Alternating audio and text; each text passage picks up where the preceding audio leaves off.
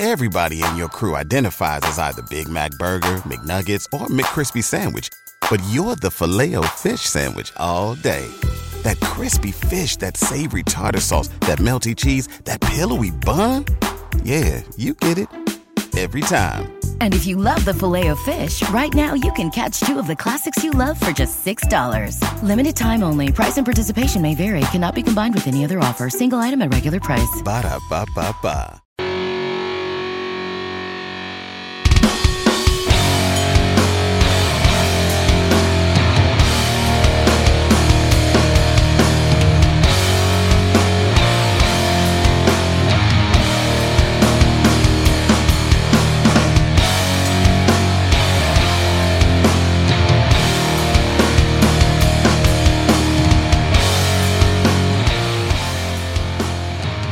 Hello and welcome to another edition of Turned Out a Punk. I'm your host, Damian Abraham, and once again I'm bringing you a conversation with someone who grew up listening to punk, may or may not still be involved in punk, but had their life changed by the genre in a major way. And today on the show, one of my best buds, a former bandmate of mine. I guess we're still kind of currently in a band together, but we haven't played in a long, long time. But someone who is luckily in a lot more successful bands than our band together, George Pettit of the band Dead Tired and of the band Alexisonfire and of the band Bergenfield 4, of course. You know, you might recognize the theme from Footnotes as a Bergenfield 4 song. But if you don't, that's fine too. But George and I will be talking about a lot of stuff, not all Bergenfield 4. Coming up in 1 second. But first, if you want to send me an email, there's an email address, turnedoutapunk@gmail.com. There's a Facebook page, Facebook/turnedoutapunk, a Tumblr page, all that good stuff. You can find us on Instagram at turnedoutapunk. You can find us, or find me on Twitter and Instagram at leftfordamian. And there's a show producer who's my brother, Tristan Abraham. He will respond to you and get the messages to me, and you know, we can communicate that way, or, you know, you can just hit me up on the social media stuff directly. And that's it. If you want to support the show, the best way to support the show is by telling all your friends. If you use a podcast platform that lets you subscribe or rate a podcast, please give us a high rating, like, you know, 5 stars. Speaking of support, the fine folks at Vans and House of Vans came on board this podcast a couple of years ago now and said, we just want you to keep doing what you're doing. We just don't want you to have to lose money doing it anymore. And I said, that is amazing. So thank you so much to them for sponsoring this thing. House of Vans is coming back this summer. There's going to be lots of free events popping up all over the place. And yeah, no, I cannot thank Vans enough for believing this podcast. You know, just saying, do what you do and we'll support you. And that's awesome. Thank you so much to them. Speaking of thank you to everyone that's been checking out stuff about the wrestlers. We're going to have more news on that dropping in the immediate future. In the meantime, keep checking out Dark Side of the Ring and keep checking back for info about the wrestlers. There's, oh my gosh, you've heard about it. Yeah, I've talked about it for years. You know how excited I am about this TV show. And soon you will be able to see it on Viceland. But more info on that soon. And let's get on to today's episode. Today on the show, it's my good buddy George Pettit back for a part 2. George, part 1, it's one of the first episodes of this podcast that was done way back when.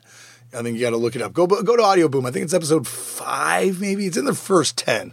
George is someone that I love deeply, someone I respect so much. I really respect George and what he's been able to do, not only in his music career, but just in his home career. He's a great parent as well. And yeah, it's just a good friend of mine. So the opportunity to have him on the show was just something that, you know, we talked about doing for a long time, and finally it just happened. He came over to the house. We got to sit down and got to chat, and here are the results. It's a long conversation between two buds, a lot more of a conversation than the part 1s. The part 2s I kind of look at as being, you know, we got all that groundwork out of the way in part 1. Part 2 is just where we're fleshing it out a little bit, you know, just adding some details and, you know, and hanging out. I love this episode. It's really, I think, a good kind of a peek into the world of just people and bands hanging out together and just shooting the shit.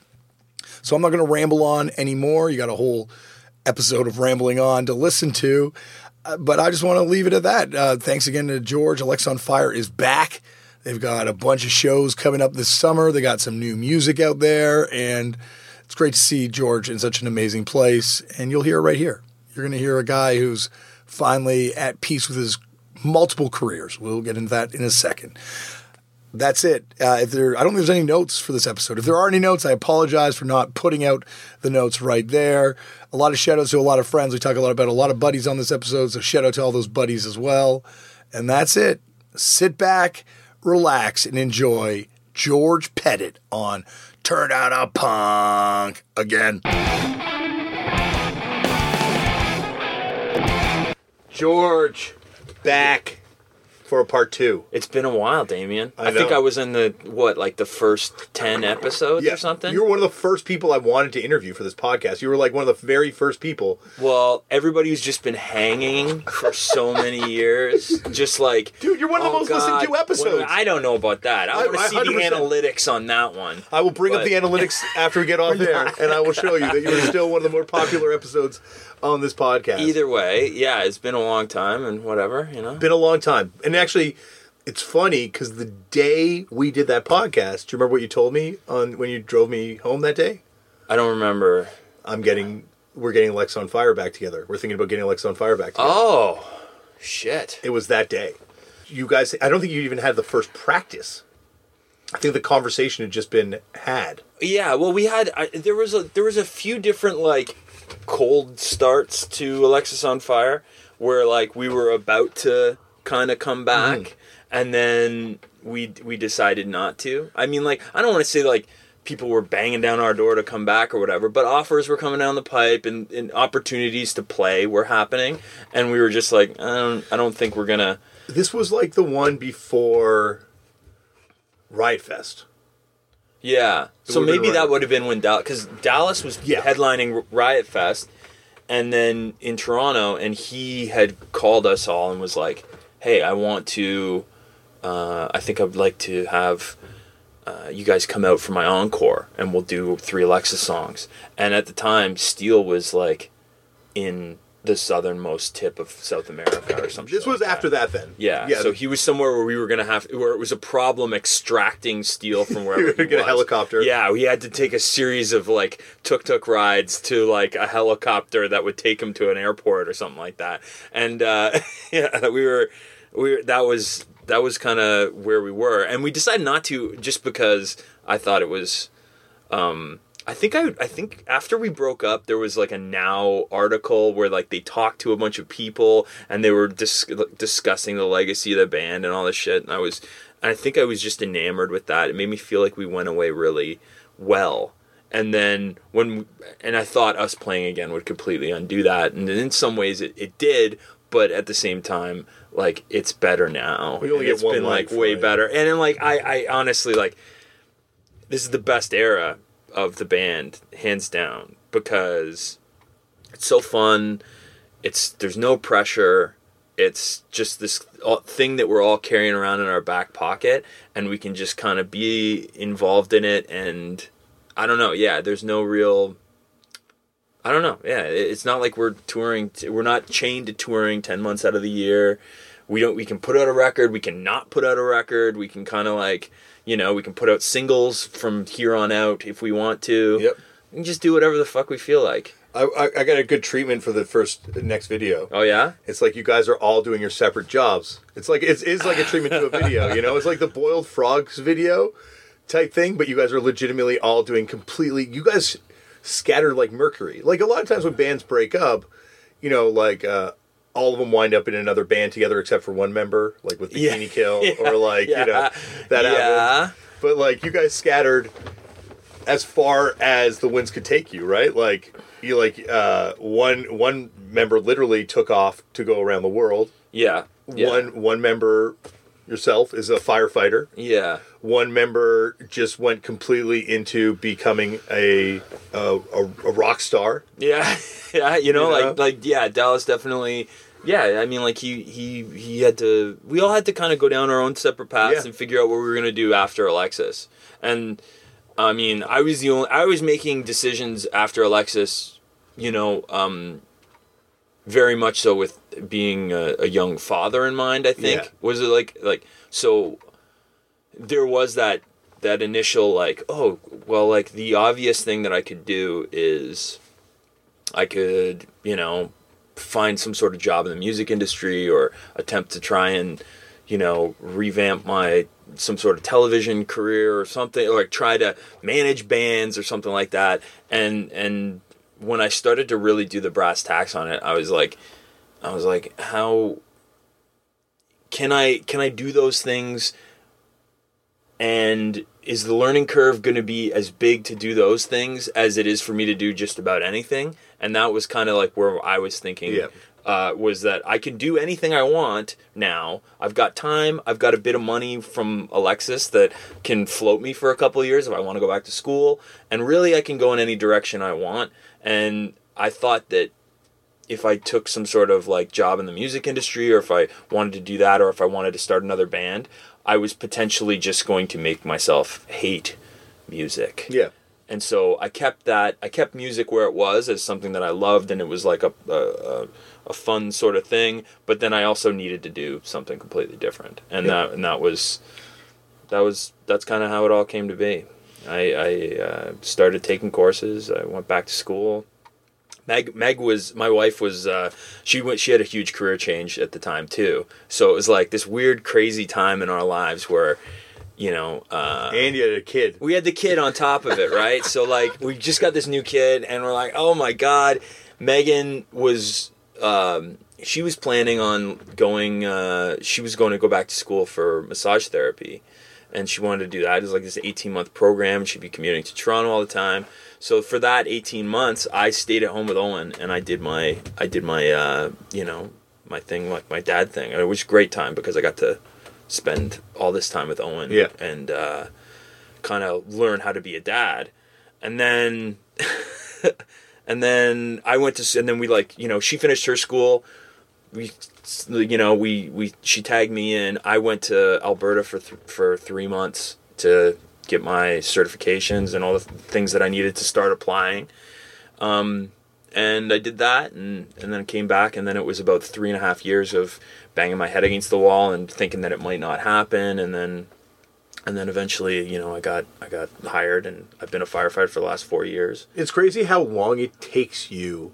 Because I remember that period, you were on edge about getting in to, like, how long it takes you after you finished, like, the schooling, the training, to get a job in the fire services. Like, it's so funny because there's so many, there's so many, I think it's like a common band thing where it's like, if when my band doesn't pan out, I'll just become a firefighter or a cop or something like that. Like the emergency services are some like fallback for band guys, but it's the reality is that the cop one's a lot more divisive. Like I think it is absolutely now. Absolutely now, yeah. I think at it's a little more loaded than, but whatever. It's like when you do that, you're like, and I'm not saying criticizing anyone, like especially as a parent now. I think it's very hard to criticize people's life decisions when it's like I got to get a job to support my family. It's very hard. But I think like fire services is definitely the one that's more in keeping with the punk thing. Like I remember that was the thing about the guy from the Dropkick Murphys. Yeah, he quit to become a firefighter. Yeah, and it's funny because like other people from music that I know, like my buddy Aaron Wolf, he played in The End, like the local like tech metal band or whatever. He's now a Toronto firefighter, and like we were going out to the same. Like courses together and Ton like that too. Yeah. Ton's prevention. Right? Yeah, she was in prevention. We've actually still talk with Tanya. Yeah, she's so friends with Lauren. I still see her. Still a good homie. Used to tape trade with Mike Halachuk. Oh yeah. Could you imagine like all these people that have these relationships with Mike, like in the free time or like social relationships with him? I think just seems so alien to people that know him in the current day. Like Mike as a tape trader. Yeah, I don't know. Yeah, Mike's a bit of an enigma. I don't know, I don't want to punish you about your own podcast, but it was so nice listening. I listened to the episode with you and Mike, and I've always assumed that you two were these like diametrically opposed characters where like Mike was just preventing you from turning fucked up into like a youth crew wrestling themed hardcore band, and you were preventing Mike from turning fucked up into like this ambient agrarian communist band or something like that, and I always assume that, and just hearing you two talk, and I was like, oh no, they're just old friends who grew up in punk music. It was really nice. It was a nice listen. Mike is different with people in the band than he is with everyone else, and I think like you know, you've been, you know, you guys grew up together. Like, we actually grew up in the same way. I think I've known Mike probably as long as you guys knew each other. It just took us longer to be in a band together. But you guys have fucking played in a band since you were, like... Teenagers. And, like, I was young when the band started. Like, I was probably 19, but... 19 when the band started? I thought you guys were younger. 18 and 19. Well, Steele was 15 or something. Yeah, like he was really young. Yeah. And Jesse, our first drummer, was also very young, and so was Wade. Wade was young. And like, but Wade was always like, I like how it was young. Like, these people got closer to us in age, but just as you get older, the differences just seem so much more. Oh minute. yeah, totally. But Wade had like, for a young guy, he had all the ingenuity, right? Like, he was the one, he was promoting shows, and like, I just remember he was so like, he'd just make things happen. Like, we'd be going out to go see a show, he'd be like, hey, I'm promoting a show over here. So he'd just like whip up a quick flyer, he'd print off a bunch of them, and then we'd just like cut them up and go. And like, he was that kid at a very young age. He was doing all that. Like, you need one in the band, and you need that. Yeah, I remember. Yeah, he was the one who was like talking about, you know, he'd make sure we got paid and things like that. I mean, eventually Dallas was also that as well. But I remember he had a lot of ingenuity at that age. Well, yeah, he's a lot younger than Dallas is too, and Dallas was also like in like, you know, not like a professional band, but like in a band that was going for it. Like, prior to Alexis, too. Like, not going for it, but like a real band, I mean, as opposed to like... Yeah, a band with like opportunities beyond like, you know, opening at a show with 80 kids. Yeah. You know, like, Dallas's first band could have easily been in the right place at the right time and opened up for a big show and then gotten some sort of commercial success. Yeah, they could have been like that band that like they were like going for it in a way, but they were like older, right, and more seasoned. So he was like a little more seasoned, whereas Wade was like, as you're saying, like a kid. Yeah. Wade loved the Misfits. We were both like, St. Catharines scene at that time was, you know, there were lots and lots of venues. There really were a ton of places to play, and they were all like eclectic. There were certain bars you could play in, but then there was a Chinese food restaurant we could play in, or Niagara Artist Community, Art Space. All of these places there were shows going on constantly. It had a really like bustling scene, and it supported several record stores. Tantrum Records was like this really, it was like a local hub. And who worked at Tantrum Records? But your co-host, Chris O'Toole. Yeah, Chris O'Toole, along with these two like amazing matriarchs of the scene, Jen and Irene, that were like these like older kind of amazing record store owners that would like, they were your gateway, and like they would show you things and like all this stuff, and they were vehemently protective of Mr. Chris O'Toole, whom you know, that was it. Like, we would always go in there, and that was kind of the thing. That's how we kind of all found each other around these kind of hubs in St. Catharines. It's funny because like I went to Niagara Falls in the fall for like a weekend, and I don't know, maybe it's just Niagara Falls, but it seems like that area's been hit by kind of like I don't know, it just feels a little more run down now than it did. Yeah.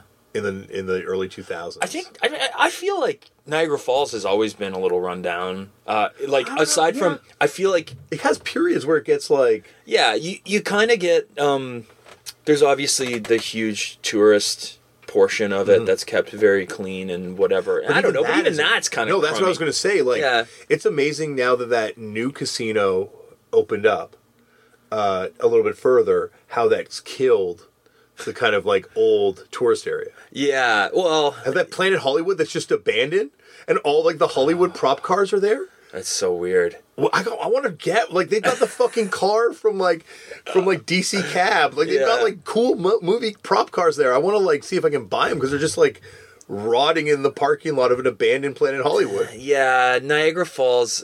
I remember going there back in the day with we had our friends were over from England.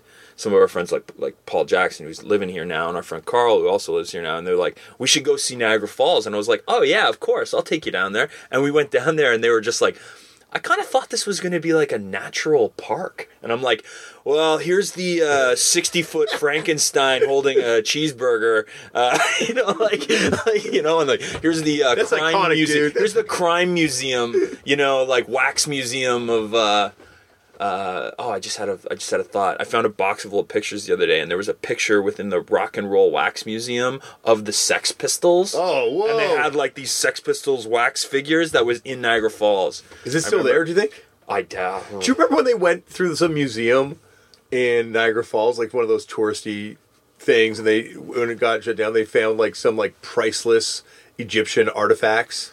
Oh, some probably. like heritage like level artifacts that are like now like, you know, returned, I believe, to Egypt, hopefully, and like... Oh, there's probably some, like, sketchily acquired stuff amazing in that Ripley's Believe It or Not museum. Like, there's probably some really, like they like, you know, at some point, Ripley rolled into, like, some, like, village in Africa and, like, pillaged the place of all its gold, and then now it's just, like, put in... I don't know, that's probably not the case, but who knows?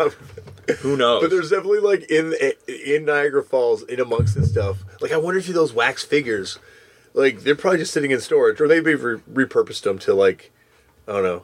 Yeah, I don't know. Yeah, maybe they melt them down and make more current, make Justin Bieber ones. Put a different shirt on the guy. Let's take Sid Vicious, we're going to melt him down and pour him into the Justin Bieber mold, and, like, that's what's going on down there. I don't even know they melt him down and pour him in. They're like, put a different shirt on now that Sid Vicious is...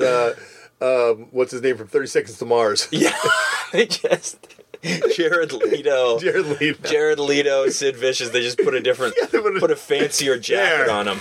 Done. There he is. He's ready to go. Yeah, there it is. Niagara Falls. That was a commercial for Niagara Falls. That whole thing was just. I love it there. I like go with my family. There's like a trashy sort of appeal to it. I still take going there. The Midway's really fun. And like you know, it's whatever. It's like where else will you pay $15 for a Burger King combo? Oh yeah, exactly. The best stuff. I know, I do. I love going there. I have a fun time every time. But it's funny because like you look at that window that you guys came out of. It was like insanely fertile for like the number of bands and bands that would have like kind of a lasting impact. Yeah, like obviously you guys and Dow City and Color stuff being the biggest, but like there was a lot of stuff coming out of that. There was, and I think about all the stuff that was great back then too. That is just pretty much doomed to obscurity, or you know, is on your tape wall right now. Yeah. Like it is Sick Boys tape. Yeah, exactly. Right there. The Speaking's demo too. Oh yeah. No, it is. It was really fertile, and there were a lot of people in every city that were willing to do it. And, you know, without sounding like some fucking soundbite, there was that kind of DIY culture of where there were kid promoters in every city, and you could do a tour of Southern Ontario if you wanted. And that's kind of that's what we did at the beginning anyway, where like we weren't just playing in Toronto and Hamilton, we were playing in St. Catharines, you know, Thorold, Sarnia, Uxbridge, Barrie, like all these places, and there were local kids that were putting on shows in weird places, in in halls or any sort of room where they could put a PA. That was kind of the scene, but it was happening all over, and you could kind of do that. Oakville, Burlington, like all those places, there was a place to play in every one of those cities. But the thing that I find fascinating about it is like, and this is obviously predates the scene we're talking about, and it existed outside of just where we're talking about, but like the amount of people in those rooms was minute, right? Like 15 people, 50 people. Oh yeah, 100 people. 100 people would have been a big deal. But like, I remember in my mind's eye, when Alexis started getting big and we played at the Bramley Church in Brampton. They used to have a room there that they would have anybody. And it was a church. It wasn't a Christian show. There's no way they would just let people run it.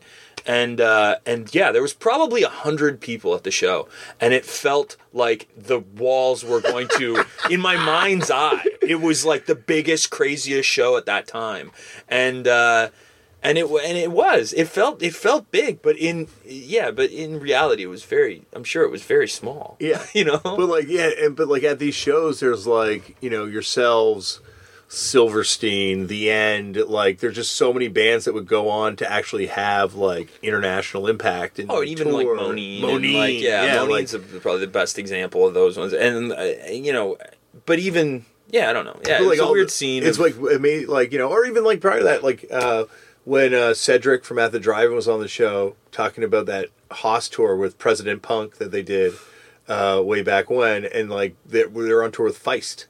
Yeah. And it's like, holy shit, like there's like a room with probably like, there's no way there was more than 15 people at those shows. Yeah. 25 people. I feel like this is like a name drop that like, somebody would fucking love to have, but I don't really care that much about. I definitely saw Broken Social Scene play at the Hideaway in St. Catharines to 10 people back in the day. And like... And that was the scene. Like, like you'd go and see whoever was coming through, but it wasn't big. Like people weren't there. And, I don't know. It just, a lot of people came out of that though. And I don't know if it still is, like, we've got a fairly, I'm out of touch now. Mostly, I'm the type of out of touch that having a kid brings you and stuff like that. And having a career brings you. I still going out to stuff the odd time. But it still exists. You just gotta. I don't know. It's still around. It exists, and I think it's like, but like what you're describing is like I think doesn't exist as much because I think it's a lot more specialized now. Like I think maybe not. Maybe like it does exist in the same way, but like it feels like I don't know. By the time stuff begins mixing together sonically, it's on a larger stage. Yeah. Like now it feels like you're more in your scene. Like it just felt like you had to be because it wasn't that big. Yeah. Right. So like if you, I don't know if it's necessarily the same thing because it's not like it was kid run back then. I felt like it was really youthful people that were doing it, and now it's like it's still going on, but I do feel like the scene's a bit older. Like in like we've got a really amazing group of artists in Hamilton that run like the Strange Waves Festival, which is just like, it happens in Paris, Ontario. It's on a fairgrounds. It's weird. There's all these crazy art installations. They have like a tunnel that they just like, I don't know. It's hard to explain, but they'll have like Sun Ra Orchestra will play, but then like, local punk bands will play, but then also like they had like this guy Laraji's like soundscape massage music sort of stuff. And like, it's very hippie, very like, interesting, and I get that same sort of vibe from that. It's like not as attended as it probably could, as it could be, but something amazing is going to come out of that. Something that's where I feel like the cusp of the new wave is. It's like it's kind of like new agey, like artsy, like sort of punk scene that I'm too square to really be a part of. Yeah, I think also we don't have like there is a mass culture, but I don't know if it's the mass culture is as omnipresent in the way that you're going to have things that need to break through. Oh yeah, like I think it's easier to find, like it's easier to find,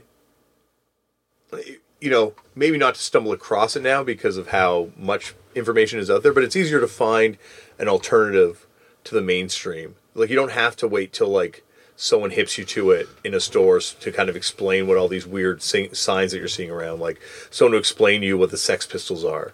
Like, someone to explain what that wax sculpture is, other than just these guys looking menacing. Yeah, I don't know. I don't know if it's, like... Like, now I can just go on Spotify. Yeah. And I could look up, like, if I heard about punk. There's still people that don't know about stuff. It's not like... But it's not like that automatically propels these interesting young bands into stardom or some shit like that. No, there's still too much information. I still feel like the greatest stuff from our generation and from the music that's happening now is largely going to be lost to obscurity. Oh yeah, because there is no real method, and maybe it doesn't need to, but at the same time I'm one of these idealists where I'd love the idea of destroying this culture of mediocrity around like music and art and film and propping up the best things that the best things. But maybe that's just my own opinion. People love mediocrity. They really they prefer it. Yeah, they prefer it. There's a reason. Yeah. There's a reason McDonald's is the best-selling hamburger in the world. Yeah, but you don't give McDonald's a culinary award for excellence. No, I know, but that's like. But I'm sure McDonald's gives themselves awards. I'm sure they do. I think the thing is I'm sure they get capitalist awards. At the capitalist awards, they're taking all the prizes. Yeah, we live in a world that's dictated by ego, right? When I say world, you live in a world you live in two worlds now. I'm living in a lot of worlds. Yeah, I'm saying the world, but I'm saying the world when we're talking about music, right? We live in a world that's dictated by ego, and films like this too, and TV. So you have to feed these egos, and that's what the awards are there for, right? But ultimately, it's just about making money.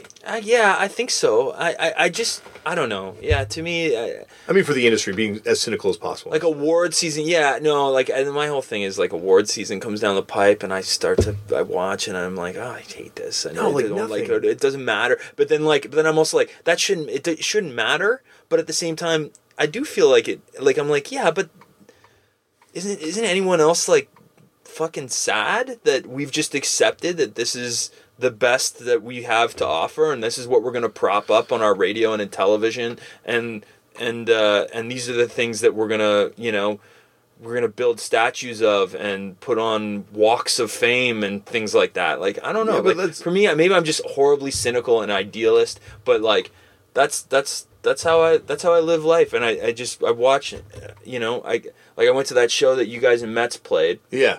And it was amazing. It was such a fun show.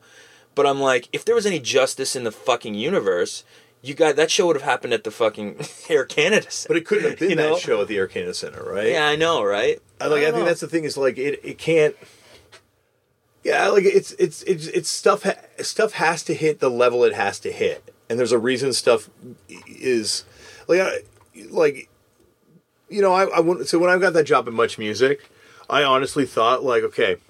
First week, I'm going to play the Cro-Mags, and it's just going to blow everyone's fucking mind. Yeah. And the music industry is going to change, and it's going to be just instantaneous. I honestly thought that by playing stuff on Much Music, a show that no one was watching on a channel no one was watching, that I was going to change the world at that point. But I realized or just change Much Music fans' tastes. But I was in the era of Headley. I was in the era of Mariana's Trench.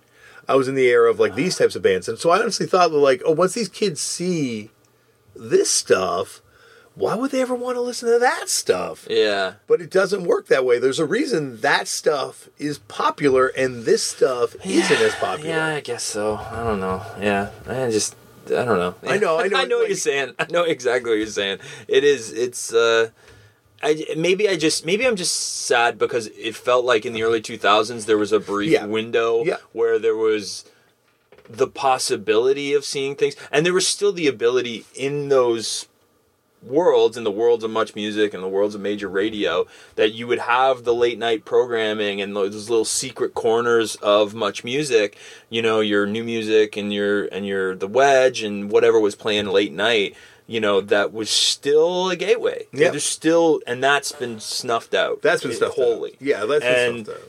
And maybe it doesn't need to exist anymore though, too. Well, who cares? Yeah, and also you look at, I say it's not even just media in general. I remember, and I'm no comment on the people that were making this type of media anyway, but the stuff that was coming out of the Much building in the 80s and the 90s, fashion television, Ooh La La, Sex TV, the original TV show. Yeah. Media television, movie television. All these shows that were just fuck, this is awesome. This is real journalism. Television journalism, cultural television journalism, which still had a place. The New Music. Yeah. The New Music was an amazing show. When they critiqued cigarette sponsorship, and they're here's all the bands that take money from cigarette companies. It's a reality that supports bands we like, but it's at the same time, just so you know, and it's wow, that was on TV. Yeah. That would not be on TV anymore. But now it's you don't, it kids were just fuck it, and I think Much Music at a certain point, when they really started trying to spoon feed feed stuff when, like, I remember when I worked at Much Music and Universal would come in and be like, we need you to push these artists. And they'd be like, yes, sir. Yeah. And then we'd start playing this stuff, and it was like, it was stuff that no one liked. There was this weird conservative air that was starting to come around, where all of a sudden, when we first started showing up at Much Music, they'd be like, hey, pick a video, and we'll play it. And we'll be like, oh, yeah, sure, here, we'll pick whatever. Yeah. And then I remember showing up and doing an interview, and they were like, pick a video. And I was like, you know what I want to hear? I want to hear Hammerless Nail by the New Bomb Turks. I want to hear like some later, because I remember seeing that video. Yep. And also they were on the New Music. Yeah. And I was like, oh my God, this thing from punk is on television. And it was blown away by it so much. Who was the VJ? She did the New Music. She had a camera. Was it Larissa? No, what was her fucking name? She had blue hair. Yeah, she was like punky looking, and like she was kind of gothy, and like I'm really sorry. I'll try and remember. I'll fix this in the intro. Okay. Well, either way, I saw her years later at or not maybe like later that year at Darien Lake. She was like covering like some concert that was going, like a Tragically Hip concert or something. And I went up to her and I was just like, some gobsmacked like teenager, and was like, New Bomb Turks. I just said that to her, and she was like, oh, you're in the New Bomb Turks? And I was like, yeah. I was like, yeah. But either way, that was it. It was but you're right, that was abilities to see things, and that was gone. Yeah. Like, oh, so anyway, back to what I was saying. Like, yeah, I'd asked, I was like, I want to see Hammerless Nail by the New Bomb Turks, and they were just like, maybe pick another song just in case we can't find that video. And I was like, okay, I can see where this is going, and I know where this is going. The overlords of Much Music are starting to rein in just doing anything. Yeah. And it progressively got more and more conservative, and then they had some fucking genius came in there and was like, hey, you know what? Every time we play a hip-hop video, the metalheads tune out. And every time we play a rock video, the hip-hop kids tune out.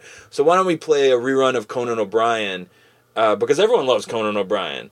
And that logic swept over the whole station and over all of radio and all of everything. And now it's just like, there's no... It's created the vacuum that probably needs to happen within independent music, but it just seems like there's none of that. And we'll take the pop version of whatever's coming from indie, whatever the agreeable version is. Yeah, there's definitely that. TV. But then there's like stuff that's happening just kind of below the surface now, and like it's amazing how big something can be that just says we have no need for that. There's just like artists now. Like, it kind of like the way you guys did it, too, where you guys broke through on your own terms. Like, we talked about that last episode. But, like, it's like, now it's like artists are doing like the whole goth boy clique stuff that's blowing up. Or like Ghost Main. Or, like, all these artists that are just, like, got millions, like Denzel Curry, like artists that just have millions and millions and millions of plays for their songs. Kids are listening to the shit out of their music. Yeah. And it's aggressive. It's like a truly aggressive, angry music that would not be fucked with by the current, but at one point, this is the stuff that would have been on the new music. And this is the stuff that there would have been some sort of cover. And now, I don't know. I'm probably saying all the same shit that I said like 10 years ago. But I remember going to England and the NME was like it's like an impulse purchase at the grocery store. Like it's just like ingrained in the culture that people do that. And there was a completely, on the flip side of it, you had bands that were selling out Brixton Academy on the weight of like some self-released EP. Yeah, and all of a sudden the Monkeys. Yeah, or Block Party back in the day or something like that. That was like the example I was thinking of. But yeah, like there was almost too much exposure too quickly. Yeah. And it was like the other side of it, right? Like, I don't know. It was also like a weird window where, like a lot of bands that would not have otherwise been able to have careers were able to get careers out of it just because of like the period where we're talking about, like fucked up, like if it wasn't for two really good Pitchfork reviews. I don't think I'd be doing this for a living. Yeah, but Pitchfork didn't make Fucked Up. Pitchfork didn't make Fucked Up, but Pitchfork But yes, you're right. Yeah, having those things. And there were times, there were certain media outlets that we fucked off early in our career, Alexisonfire, that would have made a big difference in the United States for us or whatever. And as a result, we had a few hiccups there that never really... Well, I don't know. Like, we did all right in the States, but it was never as big as anyone as like Canada or the UK or Australia for us. We were only like, we lucked out by being in that place at the time. I just had Jake from Health on the show, and he was talking about that period too, because they feel like, he was saying that they feel like the same thing. Like, they were lucky to kind of be in this weird moment where the most read music site in the world was covering very uncommercial music. Yeah. And was able, and also festival bookers that were like, fuck, I'll put this random ass band on this crazy festival that I'm doing. And, you'd go back and there'd be a bunch of kids, not a lot of them, but there'd be a few kids that heard you on that festival and made it possible to do that tour. For sure. It was early 2000s was a really cool time for music. I look at that as being like my early 90s. Yeah, absolutely. No, the early 2000s, not to get all, I don't know. Yeah, we're already quite nostalgic on this and kind of, waxing on about the good old days or something like that. But yeah, the early 2000s were great. And especially, I don't know. There was just such a quality of bands that were playing that you could go and see, and such a variety. And... I don't know, yeah. And Fucked Up was a big part of that. And obviously, for me, I think about that time around, I found a flyer from a Fucked Up weekend in, 2007 a while ago. Okay. And I was just looking at it, and I was like, holy fuck. A lot, so much. That's... It didn't seem like 2007 doesn't feel like a long time. No, it doesn't. Ago at all. But it is. It is. It is crushingly long ago. It was long ago. It's wild to it's weird how, and I think this just happens as you get older, right? Nothing appreciates time, right? The older you get, the faster you lose it. The faster it just seems to slip through your fingers. Yeah. I think a lot of it's being a parent, and just trying to hold on every second. How, oh God, I can't even imagine having 3, man. It's nuts. That's wild. It's wild. That's a lot.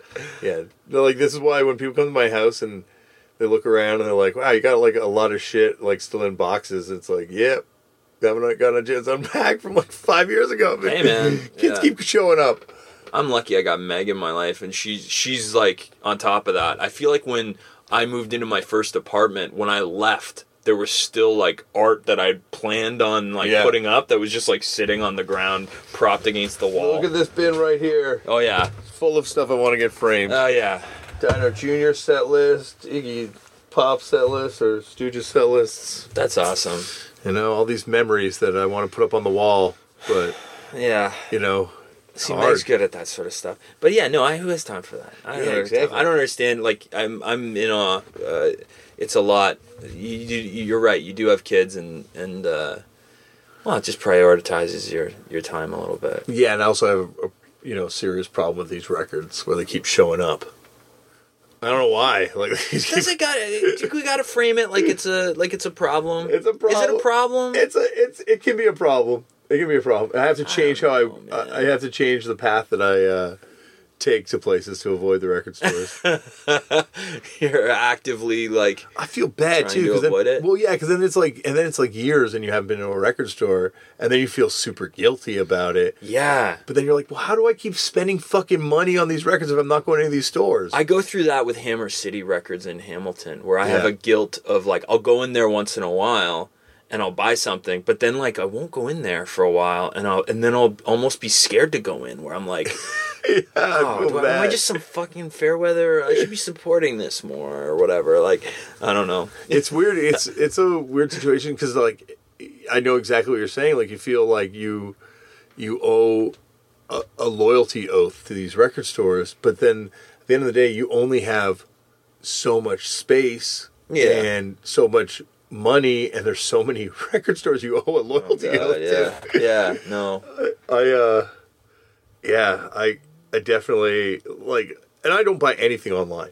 Like, that's been my one thing, is I've just been kind of like, I know it would kill me because I could buy everything online. You know what I'll do is I'll order stuff through record stores too, knowing full well that I could probably figure it out online and order it to my house or whatever.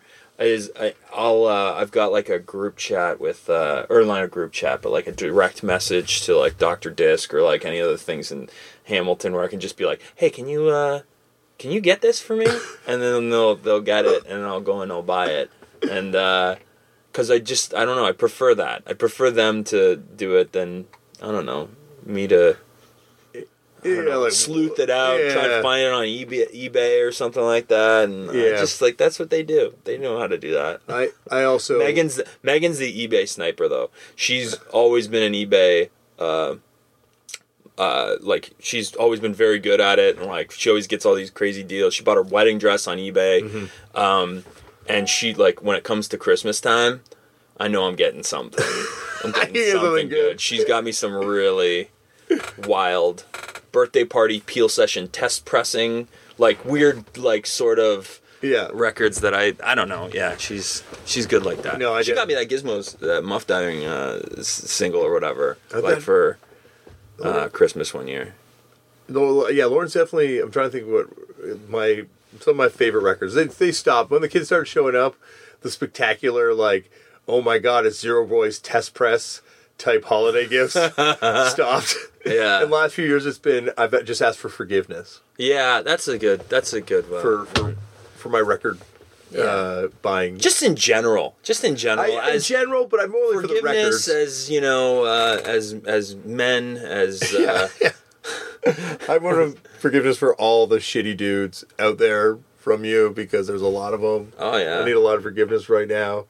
I got a bunch of crazy records in Japan, so when I was last there, so I just asked for forgiveness for that trip. Oh, yeah. Well, it's hard. Japan is... I've come home. I've flown with, like, such a unmanageable stack of records home from Japan before. Or, like, I don't know. I remember having a few tours where I'd go out and I'd bring, like, a record case with me and I'd just fill it. Yeah. And then I'd come home and then I'd have, like, I'd be home for 2 weeks. I wouldn't be able to listen to all the records. And then stuff would just fall into my collection that I'd never... And I was like, oh, fuck. Got to get around to, like, getting around to listening to it. You're buying so much that, you got to get around to listening. Especially when you're on tour and you're in that mode of, like, I'll get to this when things slow down for a second. I'll get to this when things slow down for a second. And then it's like, oh shit, that was 10 years ago. Yeah. Yeah, no, things don't slow down. Like, I finally filed some records, and I'm like, holy fuck, I haven't filed this for, like, 10 years. This record's been sitting in this box. Oh, my God. My record collection is just shuffled. I find records by feel about where they might be. Oh, that gives me anxiety shivers. Yeah. I want to come over and we'll just organize it by country, like a, you know. Oh, like a rational human being. Adults do. Organize it by our country. Oh, I'd be embarrassed. I'd be embarrassed for you to look through my record collection. Why? You got fire. I got some okay stuff, but not next to this. Like, this is the.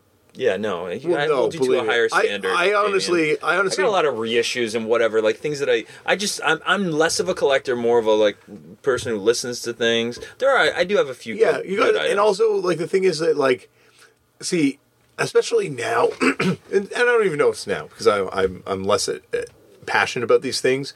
But the thing that used to drive me nuts is when you would go to someone's house and you could tell that they were just, like, ticking off boxes on, like, the top 10 hardcore blah blahs to buy. Yeah. And it's like, it wasn't organic. But I love going through your record collection because it was always like, it was all different stuff. And it was like cool stuff, but it was all stuff that, like, you legitimately liked.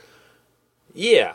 I'm not gonna lie, there's a lot of hardcore that I don't particularly get. A lot of you know what it is? I think that there is certain music I have music that's time and place music that I loved it so much at a certain time in my life, and I cannot explain it now.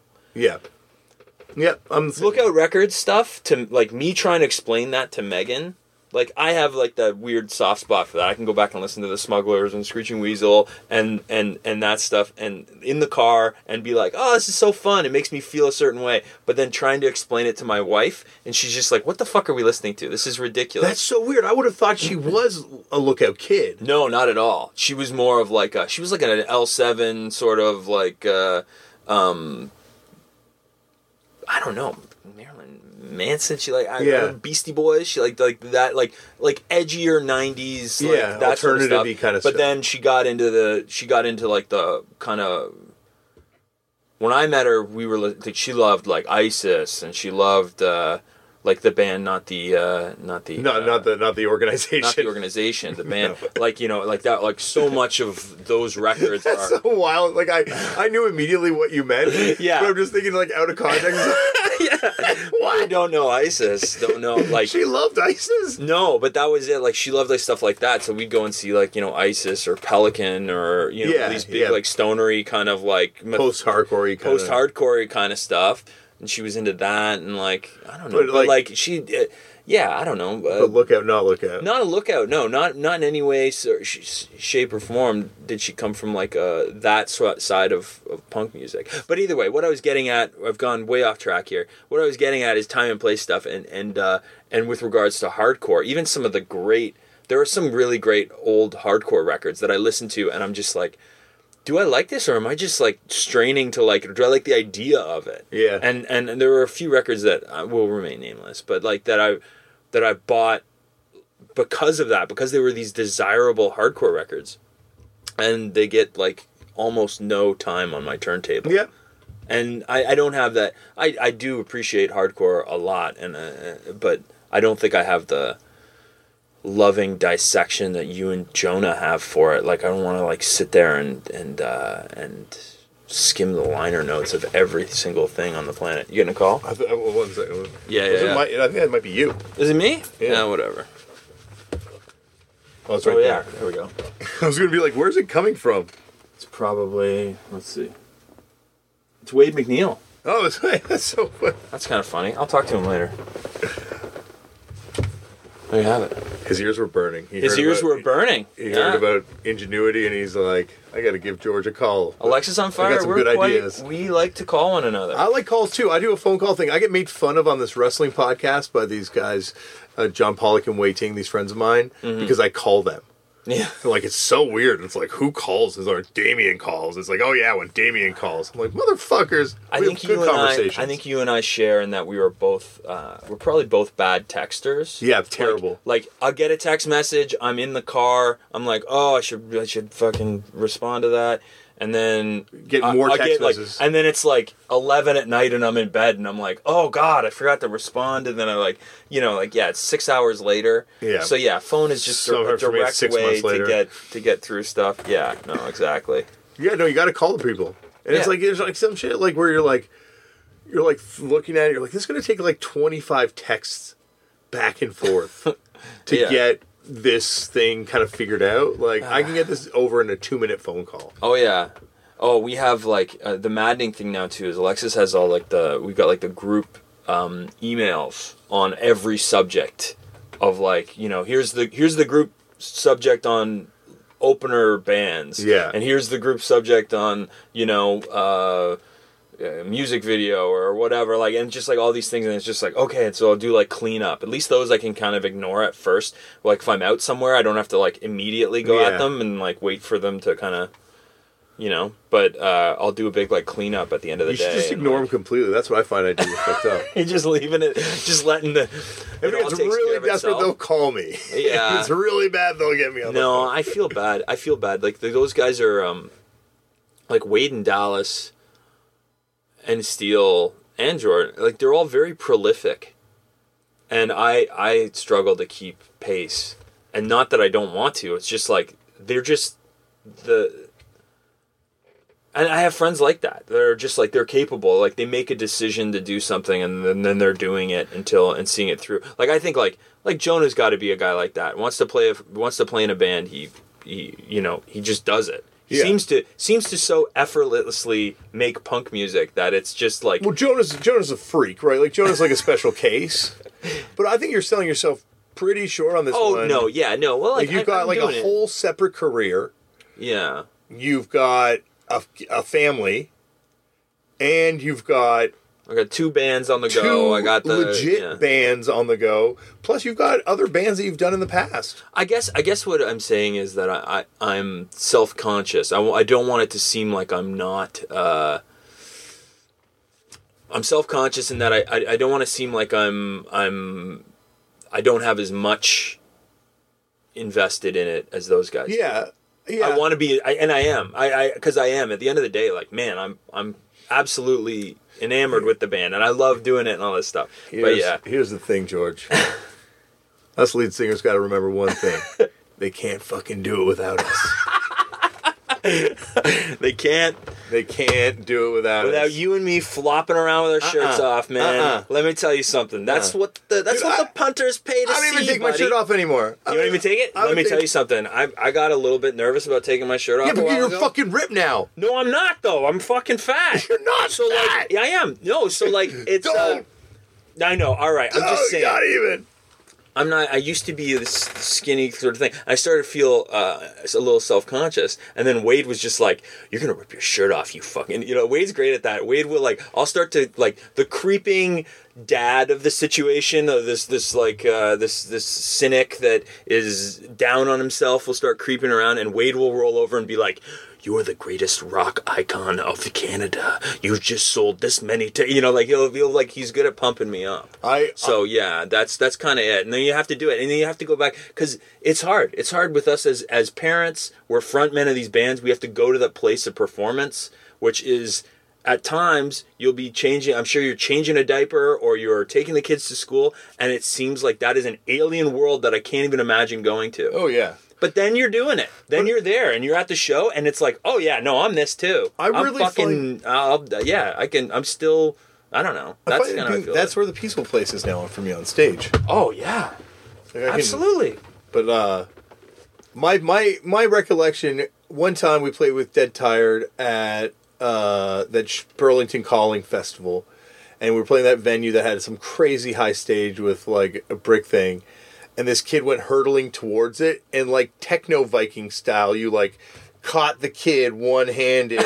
And I looked and I'm like, George is fucking ripped. And you pulled the kid away from smashing himself from the brick wall, and then like put him back in the pit while still singing. And I was like, whoa, you are. I'm like, wow. George is definitely going to blow people's minds when he takes his shirt off at the next show. We'll see. I'm looking a little bit more. I don't know. I don't know. What? Who gives a fuck what I look like? No, dude. Now honestly, you gotta like, I don't give a fuck. Dude, you got to be like Zoli Teglis, like fucking Ignite era ripped.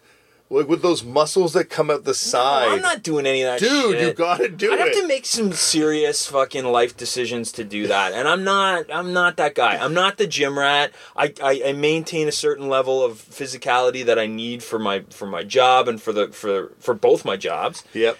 But other than that, I got no desire to like buy a scale to measure out ground chicken so that I can fucking eat, like that's what it takes. It takes these like, it's like these Men's Life magazine like hacks of there's a Dead Tired song called Punks at the Gym it's about like getting older and having to work out again, CrossFit, and realizing that you're an outsider in that world, and then like like just okay, here it goes. Like I feel like I don't know. I remember going to it's definitely a different world. I'm trying to be healthy and all this shit. Oh no, it's definitely a different world. But I think like if you just cut out, because you don't smoke weed, which is really the biggest hurdle in maintaining. I don't know. I've got another laundry list of other manageable vices that are equally as damning. Like I'm definitely.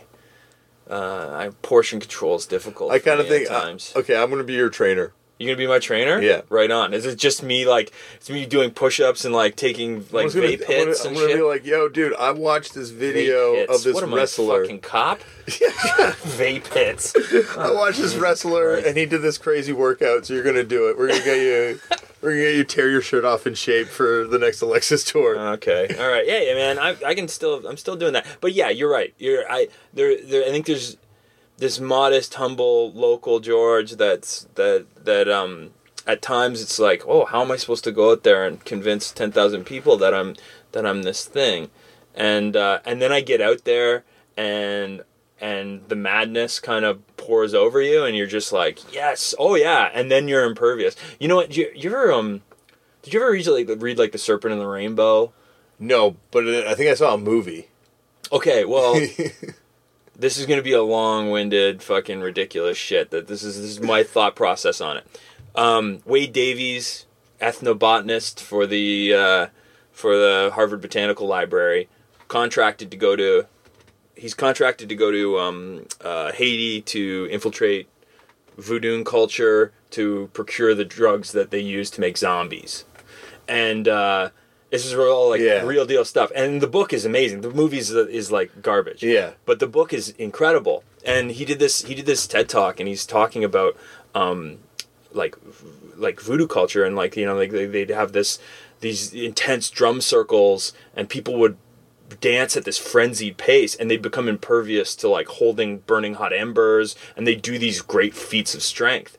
And I remember him talking about that and being like, oh yeah, like I can relate to the idea of playing in this heightened frenzied state and feeling like you're invincible, and doing things that you wouldn't do in your waking life, kind of thing, right? And I feel like you've got to have been there. Yeah, oh yeah. Right? Like, and that might be a real fucking roundabout flouncy way of thinking about it. One time, but that's how I feel about it. Yeah. Yeah.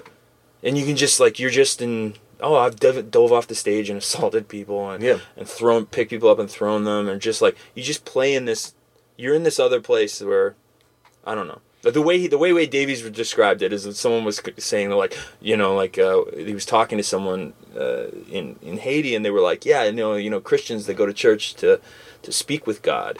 We dance to the beat of the drum and we become God. And I was just like, I don't know if that might be a bit much, but I can kind of see where you get the idea that like being in that state brought you some sort of spiritual like closeness. I don't know. Well, I think the negative side of it is like, you know, removing it from the stuff we're talking about in Haiti, but I think, like, you know, that's why you see so many of these people in bands misbehave and act like terrible human beings and do bad things, is because they start thinking they're above people around them, you know? Like, I think that's the negative side, is that, like, you know, and I think having a family and trying to, like, I think that helps, because I know a lot of people in bands that have families, and it really humbles them and brings you down to earth. But like, it's, I think the people that can't, and maybe it's also because we get it all out on stage too, but like, it's the bands and it's people that can't turn it off when they get off stage and start mistreating people around them. And then in the most extreme cases, you have the behaviors that we're seeing that are like truly abusive, truly. Absolutely. I can understand how someone would, it's a lot of power to give to somebody. Yeah. This, like, extreme bravado, that the same type of, you know, confidence that it requires to stand up in front of people and be compelling is the same sort of confidence it takes to be a horribly abusive individual. Mm-hmm. And yeah, I don't know. It is. But it's like a weird, because I also, like, you know, and I think I can break kayfabe enough with this thing without him getting mad at me to say this, but like, Danko Jones, very much the same way, like the bravado on stage versus who he is as a human being are so diametrically opposed. You know, like, he's such a cool, collected, individual, thoughtful, and then like gets up on stage and it's all big swinging dick, right? Like, it's like, just like the most, like, but like he gets it out on stage, I guess, or just like, you know, or maybe it's just these people are bad people and that's why they are abusive people off stage. Yeah, maybe, I don't know. I think, I don't know. It's one thing I've discovered in my big takeaway from playing in music for all these years is that, you know, people who make good music aren't necessarily good people. People who make bad music aren't necessarily bad people. And like, you know, you take everybody I've been on tour with bands where I really respected them and like musically, and I wouldn't, and then I never saw them again after that, and I wanted nothing to do with them. Yeah.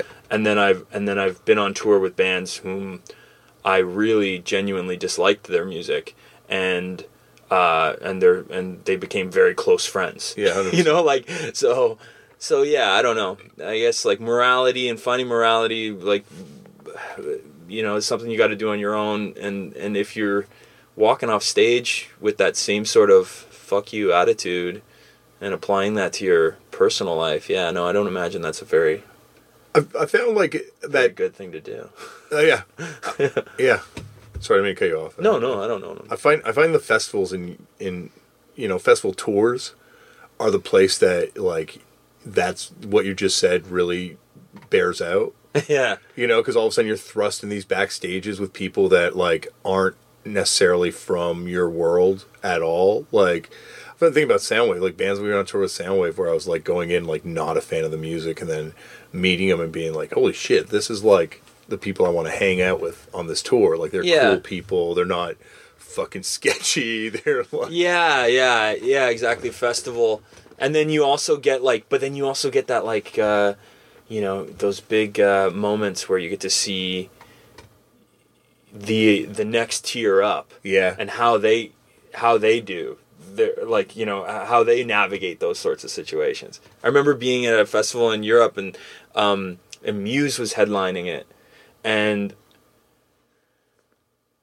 in order for them to get to the stage, they shut down this enormous vein of the festival. Mm-hmm.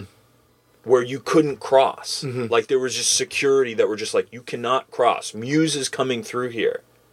And we were trying to get to our bus. Like, you know, like we were trying to go to where we were going to leave. And we couldn't cross. They were like, nope, sorry, you're going to have to wait. Muse is coming through. And we're like, are you out of your fucking mind? Muse is coming through? We don't want a fucking autograph. I want to go 10 feet over there to this bus. And you see that, and then I remember they came by and Dallas chirped them. It was great. Dallas was like, you know, he's like, this is fucking stupid. And then like, you know, whatever, their handler came over and was like, what did you say? And he was like, this is stupid. We don't want to like, yeah, we just want to go to our bus. You're an idiot. Yeah. And then the guy was just like, okay, come on through. But like, you can just see like that sort of environment would, now you have this band that obviously requires a lot of, you know, crazy bravado to do what they're doing, has taken that off stage, and they feel the importance so much. Well, it's a lot of times it's not even the band, right? I guess so, yeah. Like, we played, when we played the Warehouse with you guys, we remember them saying we were going to be locked in our dressing room when you guys went to the stage because they wanted to film you guys going to the stage. And we're like, what? Or they're like, you can't be backstage when it's happening. Yeah, you're right. Yeah, I guess and that's it's like, true. And all right, yeah, so we're guilty too. And but it's not you, right? Like, I know that wasn't like, I know it wasn't George being like, you know, or even Dallas being like, you know, make sure they don't fuck up the shot, you know? Oh, yeah, no. We did more than enough fucking up our own shots just by the way we looked and the way we acted. But like, yeah, a lot of time it's not even the band. It's just like the world that kind of protects the band or that exists around the band that ends up making it weird and difficult too. Like, not to defend Muse, I've never met them. Maybe it might be terrible. I don't know. Yeah, they're probably fine people or whatever. I don't give a shit. But like, yeah, like that was like, I just thought it was like, it was unnecessary at that point. Yeah, no, it definitely and especially is. Like Axl Rose did that in the Download Festival where he flew in, like Guns N' Roses were playing. They played the worst show I've ever seen. Mind you, they came back and the Guns N' Roses, I think, fucking turned that around. But he played this really, really awful show at Download, and they just cleared everywhere backstage. Like, you weren't allowed. All these places where you were, it was just like, no, we're leaving. Axl needs this space to himself. Yeah. And that was, I just remember thinking that was weird, especially because at that same festival, we were hanging out at some weird back bar, and Phil Anselmo comes walking in. This is the best story. Phil Anselmo, is that of course, story? From Pantera. Yeah, this is the one, right? And like, and we're standing there, and we had seen Alice in Chains had played earlier in the day, and Phil Anselmo standing on the side of the stage, and he was just like singing along to every single Alice in Chains song, and I'm like, and I remember we were like, I wonder if he's going to go out and do a song, because we'd heard that he'd done that. He'd sang for Alice in Chains at a few things. Dallas, of course, is a huge Alice in Chains fan, right? And I was standing there. It was me and I think it was Ian from Billy Talent, and we were like, I was standing there, and I just said to him, I was like, hey, I thought you were going to do a song with Alice in Chains today. He's like, nah, they never would have let me do it. I was too drunk. And he's like, how about I sing you a song right now, though? Or no, we were just like, yes, Phil Anselmo. I don't know where this is going, but I want to know what you're going to sing me. Yeah, so he put his arm around me and Ian and was like, happy birthday to you. Happy birthday. Okay, that's enough of that. See you later, guys. And then he just like ghosted off with like a few of the whatever, like the Pantera hang-arounds that are hanging around down, are still around him. And but that's it. Like, accessible, like, you like gathering around. Like, I've been at festivals where Lemmy is just walking around in the thing. Yeah. Dallas is playing basketball with Chuck D. Yeah. Like it's like those are the accessible, real sort of thing. Whereas I don't know. They're like did he go up to some kid in a Minor Threat shirt and say like, first album only, fuck Fugazi? Oh. I remember you telling me that back then. First album only, fuck Fugazi. That sounds like that sounds like a memory that I may have had. I remember you telling me, it's like, goes up to some kid in Minor Threat. First album only, fuck Fugazi. That sounds right. That is burnt in my memory, because if I ever meet him, that's going to be the only thing I say to him. Oh, God. First album only, fuck Fugazi. First album only, fuck Fugazi. It's yeah, that's right. That's preaching right to you, Damien. I know.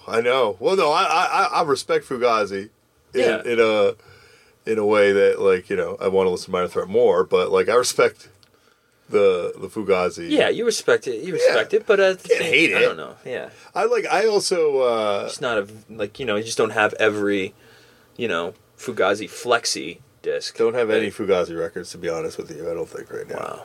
Might have to edit that out. That is delightfully contrarian, Damien. There's a lot of stuff I don't have. Like, it's amazing, like a lot of just like bread and butter records that you can't have because you got to make room for. Do you get to the point where you don't have something and you're kind of embarrassed to buy it? Oh, because I've been there where like I have something, I'm just like, I don't have this, and I want to buy it, but I'm like, do I look like a pose dog buying this fucking record? That's something I used to struggle with back in the day. Yeah, I might do that. There's definitely records I'm sure that would be like that, where I'd be like, I should probably have a copy of this. But like, there's just so many records, and just so little room. Oh, I know. We're back to records, Damien. We're always back to records. We're back to records. I wanted to actually, about the idea of getting lost in it and kind of like, consuming it. We talked about this last time too, but like, that's one of the reasons, I respect you for a lot of reasons, but like the fact that you were able to turn it off and decide to, I remember you telling me like, you're not going to believe how small the world we're in is when you're talking about music. Like, oh my God. Yeah. I'm in fire school and like, everybody loves country music. Yeah. That's what they love. Yeah. They want to listen to things that I'm just like, I was so blown away taking a step out of the world of our bubble of music and people who are kind of influenced by punk or hip hop or something like that. And then all of a sudden you're in a world where people are listening to Top 40 radio. Yeah. And that's how they experience music. And I remember being in school, and like people I was in school with, they were like, "George, you're like a music guy. Like, what do you listen to? What are you listening to right now?" And I was just like, I remember playing Grinder Man 2, like that album, for a bunch of kids, and they were like, "Huh, this is weird." Like, yeah, like obviously, I could just sense that like. It made no sense to them. Yeah. They were never gonna. It's not like I was opening their mind. Yeah, it was a similar thing to playing the Cro-Mags on the Wedge. Yeah. It was. I'm not like I thought it would be this mind-opening, experience, but it's just one of those things I can't explain to people. Like my music preferences in the world of firefighting don't really doesn't cross too many. Did people know Did people recognize you from Alexis? Did people know Alexis in firefighter school? They figured it out. But you didn't tell people. No, I didn't tell people. You're like the guy on Survivor but then they figured it out. No, but you know what? They figured it out, and I went and. But at the end of the day, like, here's the thing: most people in that world didn't listen to Alexis. Yeah. Some of them did, and some of them are excited. But at the end of the day, I have a job to do. Yeah. And we all have a job to do. And I'm going to be judged not based on the weight of my back catalog. I'm going to be judged on the weight of whether or not I can do the job that we all have to do. We all have to rely on each other. And so that it becomes this kind of team thing where, and I have it at work. There are guys that are interested. I mean, people are all interested in it. Yeah. But at the end of the day, we have this job that we do, and that's kind of more, that drives the conversation more than tour stories. Yeah, no, I think definitely. Right? Like, so. Yeah. But you never experienced it in high school, right? Because you were, like, out of high school by the time Alexis started blowing up. Yeah, I was, by the time Alexis had blown up, I was out of high school. I remember turning in the Alexisonfire demo in a English writer's craft class for like a project or something. Yeah. But then that was... Then I was out of school by the time Alexis was on TV. Mind you, Wade and Steele would be able to tell you different stories. That's like the ultimate like high school experience type thing. And I guess you experienced like a very different version of that later in life. Yeah, very different version of it later in life. Very I remember taking Wade. We'd go play in Quebec City. We were supposed to open for Hatebreed. Hatebreed didn't go across the border. What? That never happened.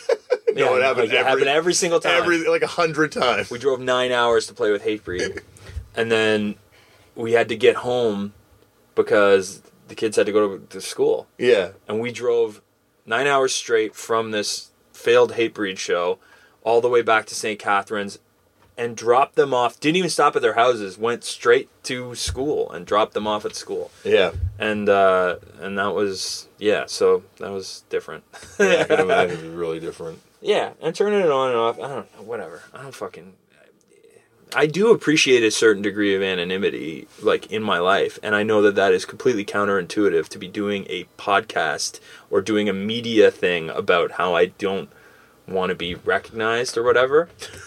but I do like I do feel like I get to enjoy a bit of that at work. Because it is. It's at the end of the day, I'm going to be judged more so on my ability as a firefighter than I am on whether or not I'm whether or not they liked Crisis. Yeah. Yeah.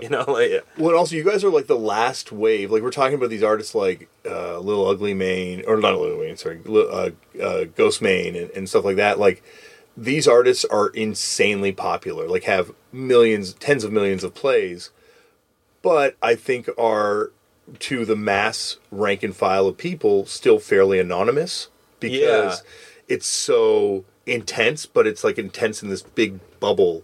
Whereas you guys, because of where Much Music was still at, were like the last wave of people that got mass exposure to a mainstream while still being something that wasn't mainstream. Yeah, and it's weird. Like, in certain circumstances, I will get recognized, and there is like there was a degree of fame that came with it, and you had to figure out.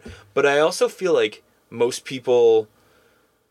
I feel like Alexisonfire, just the way we looked, we weren't a band that you wanted to just look at like all the time. So there was a lot of situations where I could just like, even if somebody had heard of Alexisonfire, I could just slide under the radar. Like, I'm still doing all the things that people do. I'm getting my license plates renewed, and I'm doing that sort of thing, buying groceries and standing around waiting. And once in a while somebody recognizes you and thinks it's a bit of a novelty to come up to you and talk, but there's no like. There's no like fandom. It's just like is what it is. But when we were hanging out, there would be a lot of people coming up. Remember that time in Taco Bell? That was in the height. Yeah, that was in the height of it.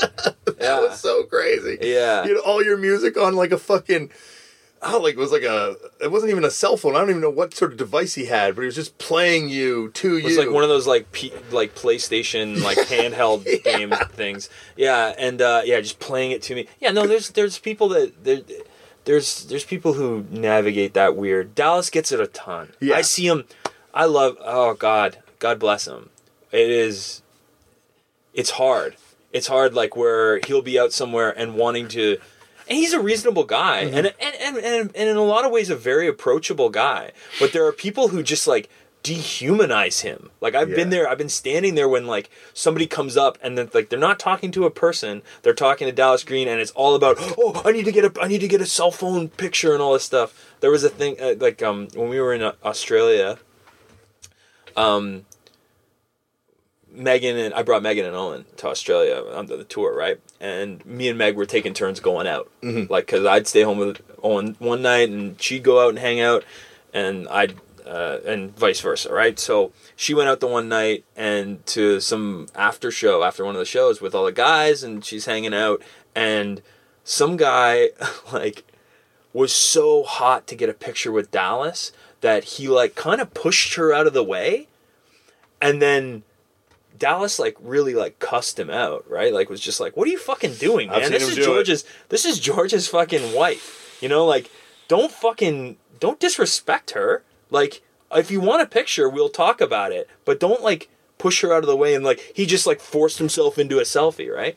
And like and I remember Meg like lurked him afterwards, and he got like, he had like, here's a picture of him with Dallas Green. He's got like 6 likes on it, and you're just like, you just completely offended every person around you so that you could get 6 likes on Instagram.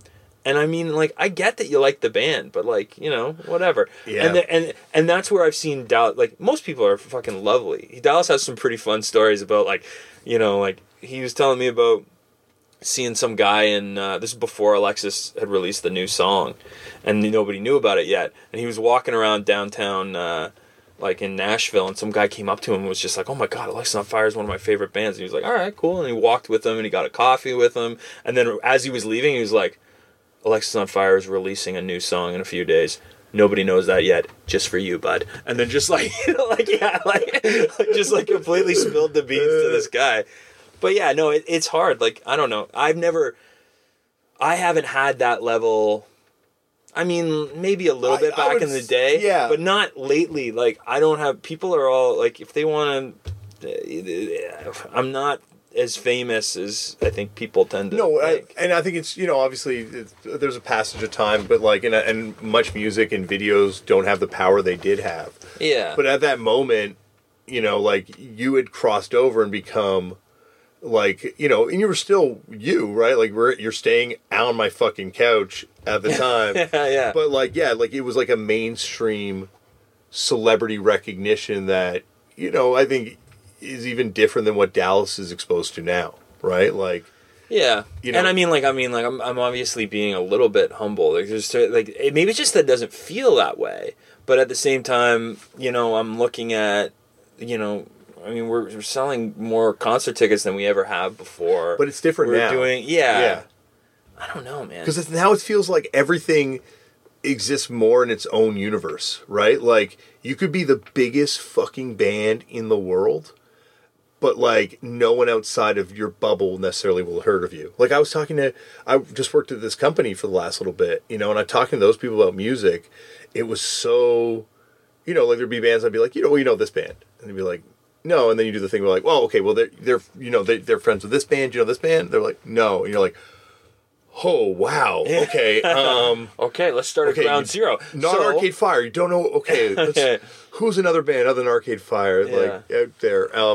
But like we're gonna have to get a chalkboard talk going. Walk through. I'm gonna walk you through the hirea of modern alternative music. What do you like? Yeah. And I will connect it to the dot. But like now, it feels like it's different than there are zeitgeists, obviously, but like, look at like what's his name,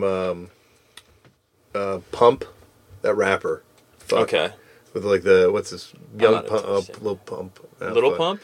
Little Pump is a Little Pump. Is that I don't know. I sound super old. We sound so old. Man, yeah, we're very old. But I'll look at him play. He'll be playing to like 40,000 people, 30,000 people. And it's like, it's real and it's happening. Like it's a thing, but it doesn't relate at all to, and it's not just an age thing. Like you can talk to a person who's not aware of that kind of music just because they're in like something like Greta Van Fleet or whatever shit they're into.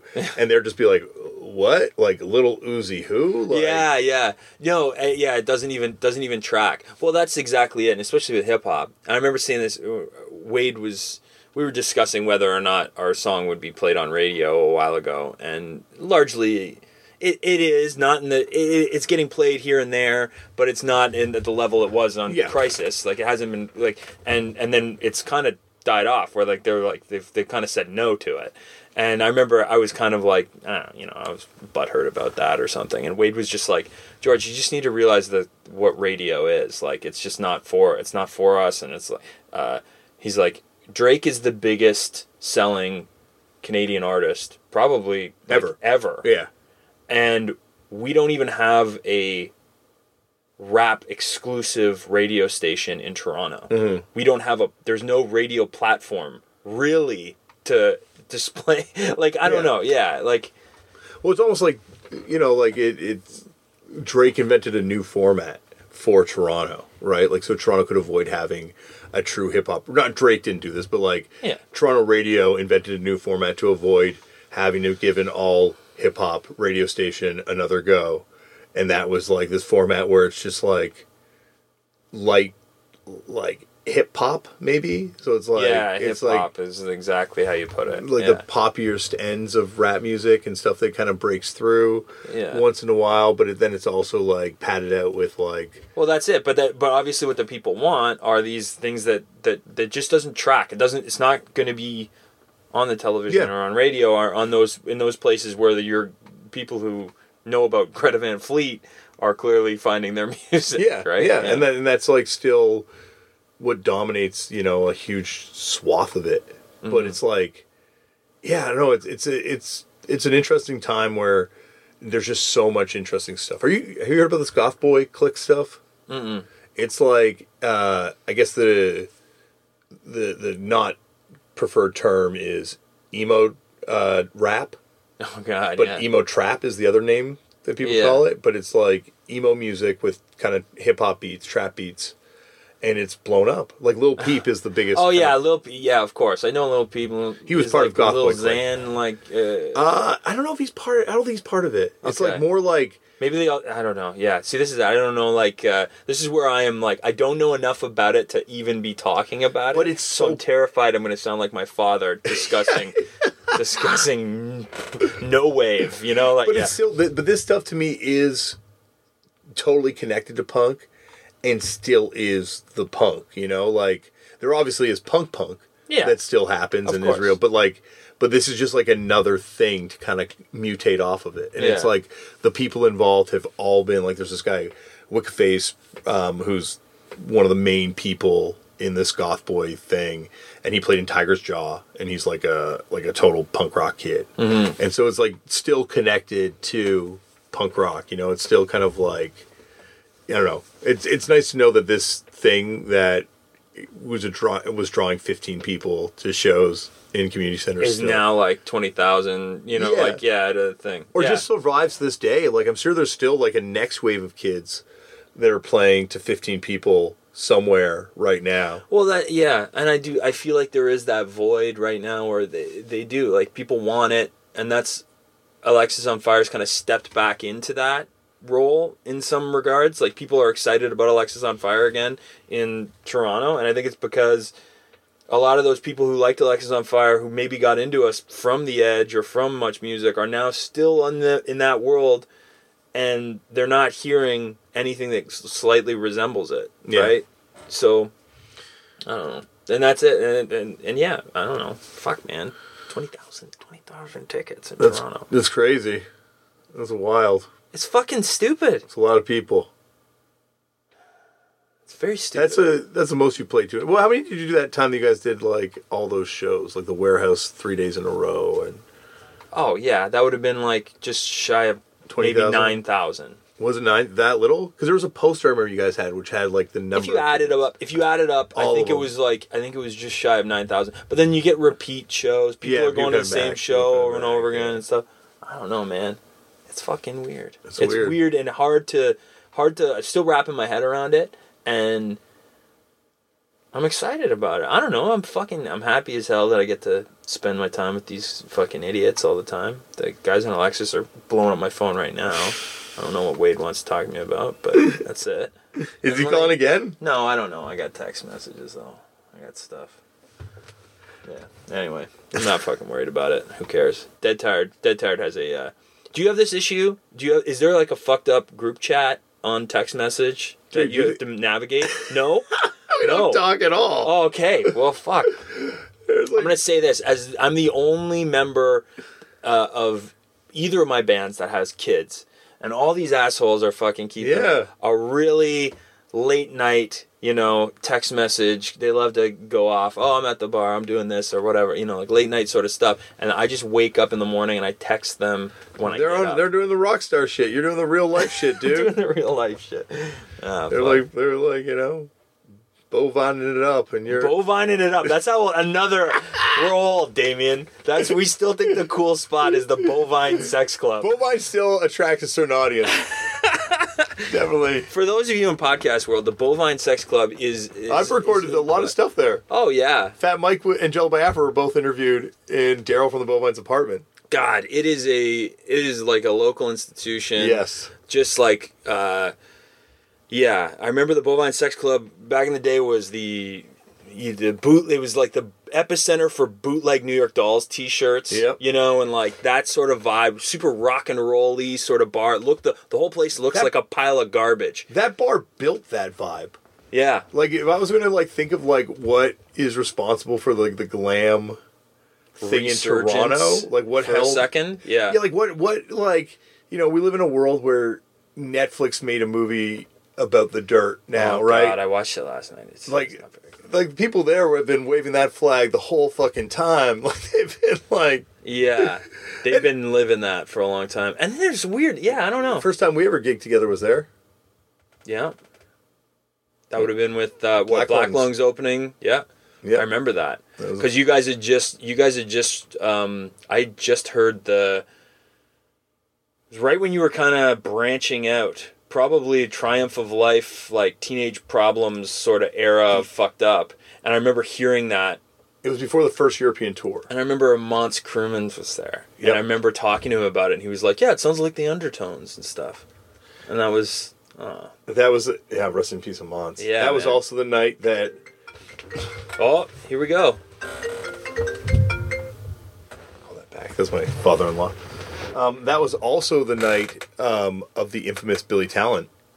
That's shit. right. The Beeve took offense, and that was just like, oh god, yeah. I think Ian came in because the Bovine Sex Club is like Ian's local spot. Yeah, and he just like walked in, and there were hardcore kids that desperately wanted to get in. Well, they wouldn't see fucked up. Cool, because kids went outside in between bands, and they wouldn't let them back in. Oh yeah, and then Ian got let in, right? Like it's his bar, right? He's there all the time. It's his spot, but like fuck, it pissed off the hardcore kids. Oh yeah. Well, the hardcore kids are a fickle bunch, and it was and they were, and that's it. And those were like, I felt like that was probably growing pain moments for fucked up as well, because that would have been, around the time before then, where you're playing mostly not at like bars per se. You're playing at like the Transact. Well, we played bars definitely, but it was like that was our first time playing like the Bovine was the spot. Yeah, and that was also though. Then what happened was then Billy Talent put out that record with The Line, which they said in interviews was lashing out at the trendy downtown punks that had dissed him in the media. And I said to you, "Do you think it's about us?" You're like, "No, it's definitely about you guys." And then so we did "Where Is the Line?" And then ultimately, I found out that it wasn't about us. Yeah, I don't know what it was. I don't know. Maybe I'm at fault for that. I might be at fault. You're not at fault for it. It all worked out. You know? Oh man, it all worked out. It's so funny though. But you know what? Yeah, you're right. Like the Bovine Sex Club. If that show had happened at Cinecycle, Yep.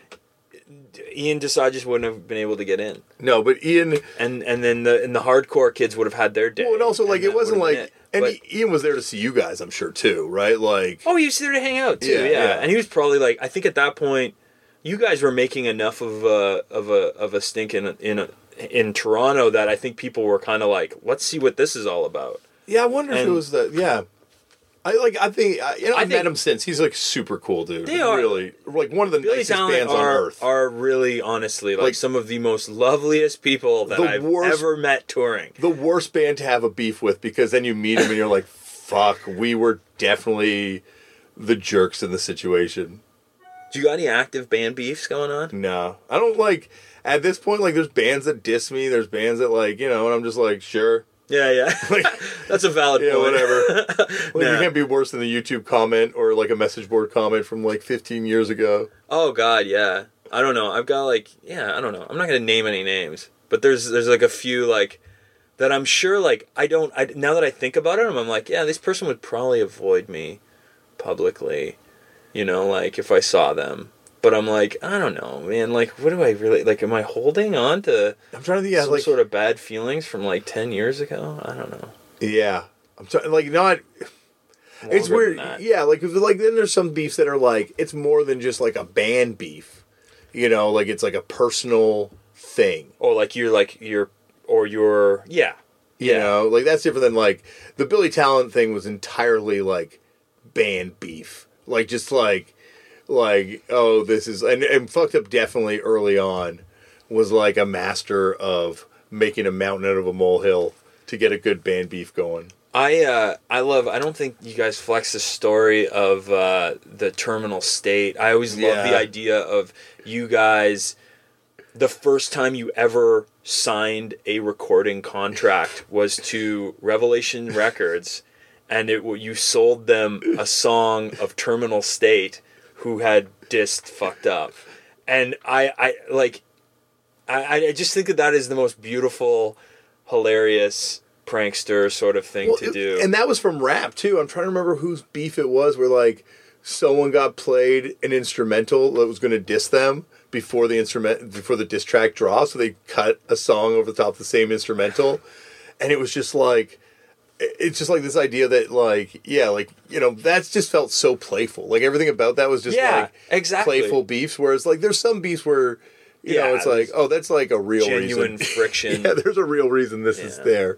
No. Whereas that was like, they made fun of us on a record, and then we covered their song on a Revelation record. Yeah. I don't think there's anybody really that you could, I don't know, I would avoid or whatever. Yeah, I'm trying to think. I don't really care enough. No, like, I don't have enough invested in it, in any of my hate for anything to really not give somebody a fucking chance, I think. And it's also like we're all so like as soon as you're in a point to be in a band where people outside of your peer group care about what you're doing, you're like in the top, 20% of bands. Oh, less than that. Yeah, like less than that even. Yeah, like you walk through a practice space in any city, in any in any country in the world, and you will hear the sounds of dreams that will one day be broken coming out from a lot of those rooms. Oh, man.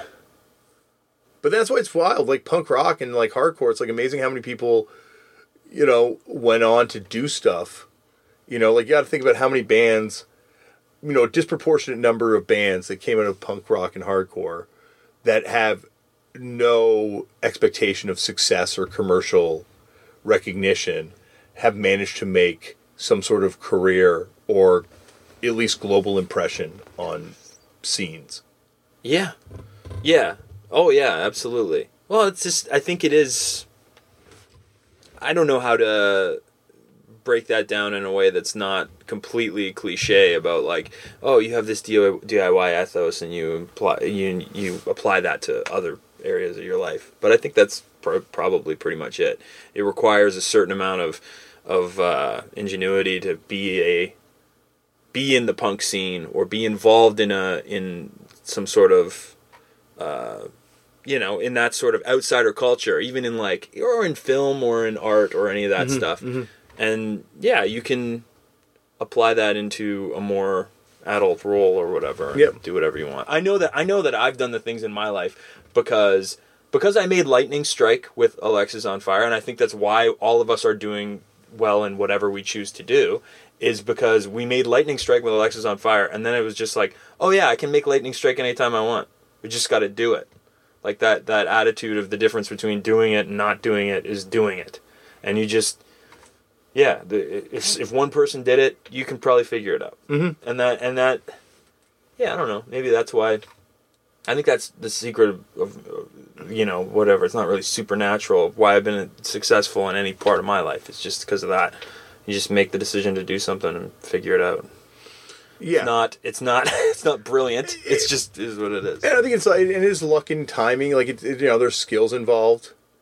I think you know what, you bring that point up too. Is a lot of music, I think, and very much actually firefighting is luck as well. Well, I think there's a lot of, you have to work really hard to get to a certain point where, when you're lucky, you have that moment. You can deliver in the moment of luck. Yeah. And that's pretty much music. That's most things in life now. There's no real like straight line to any sort of like career stability or anything like that. You just kind of have to keep playing the lottery and throwing your resume into the ocean until one day somebody goes by in a boat and finds, you know, and fucking throws you a line and pulls you up to glory.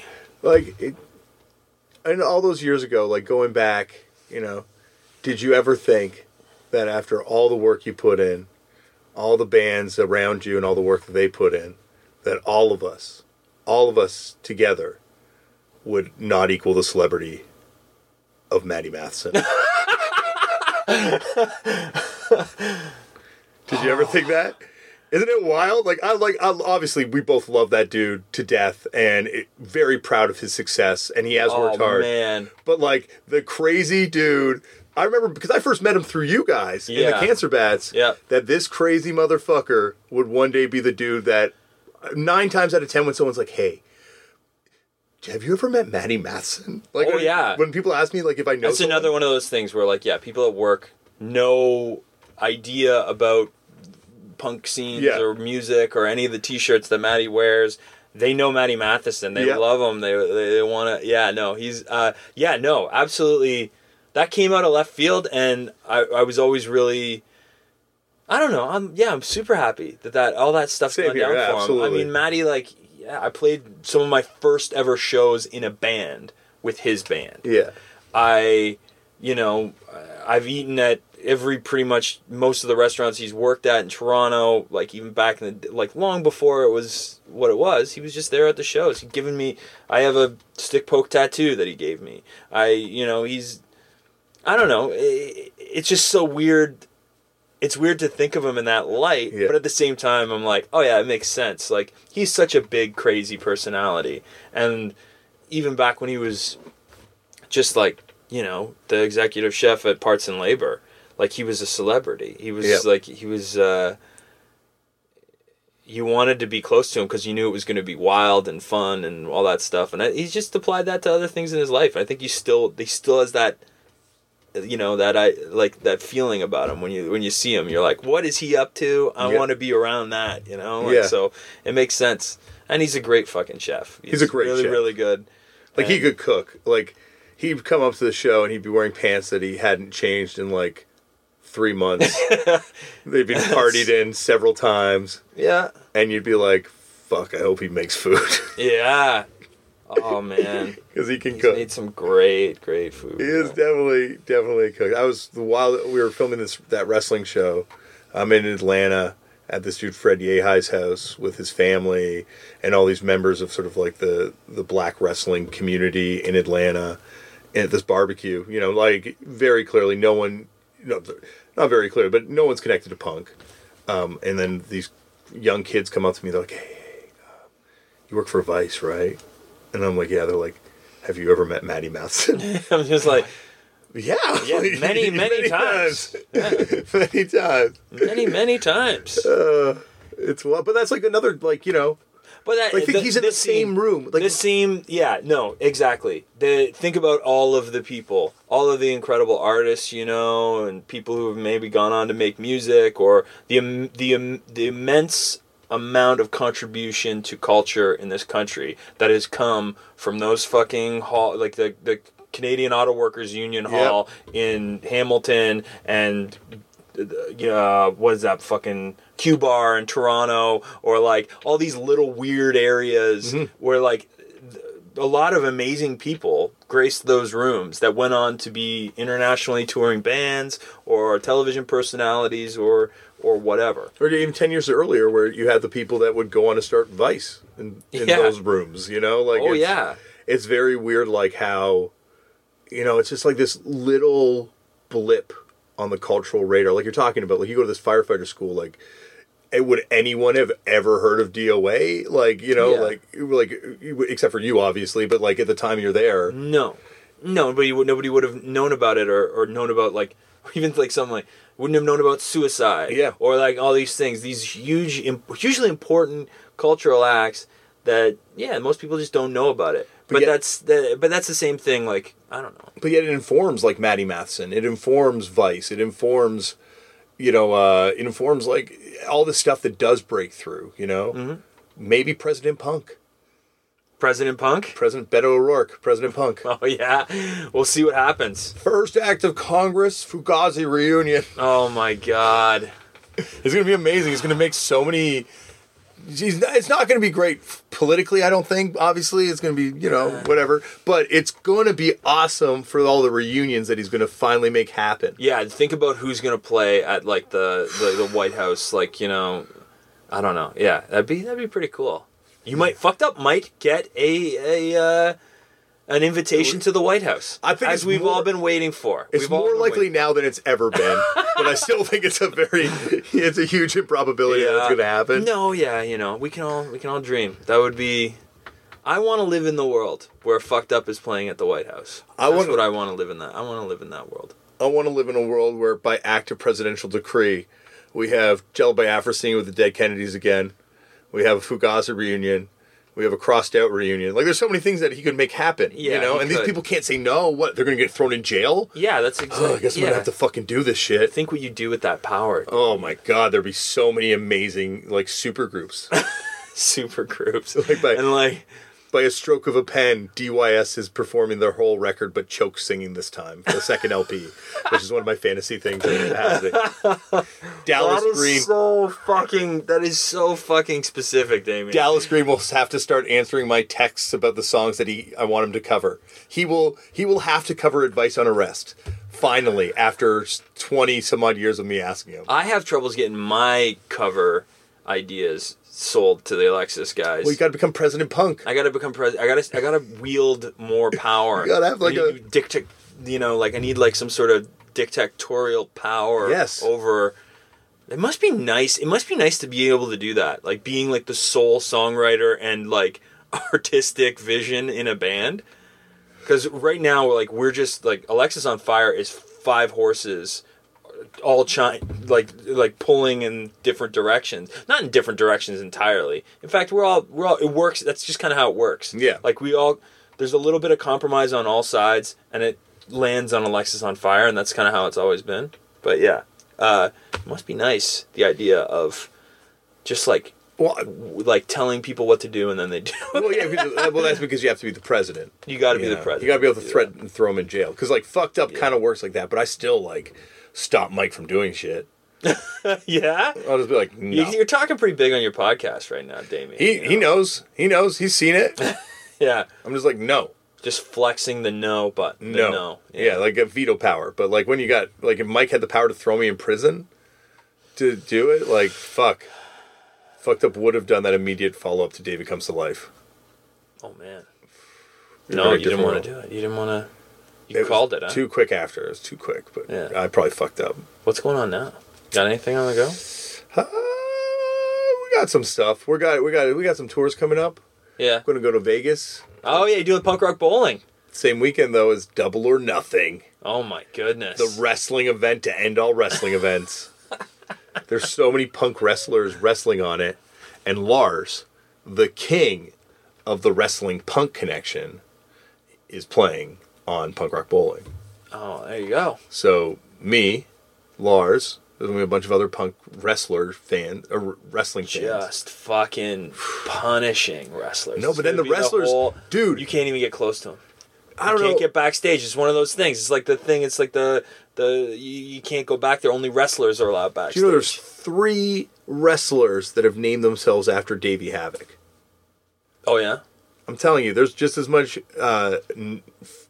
fanaticism for punk rock on the wrestling side.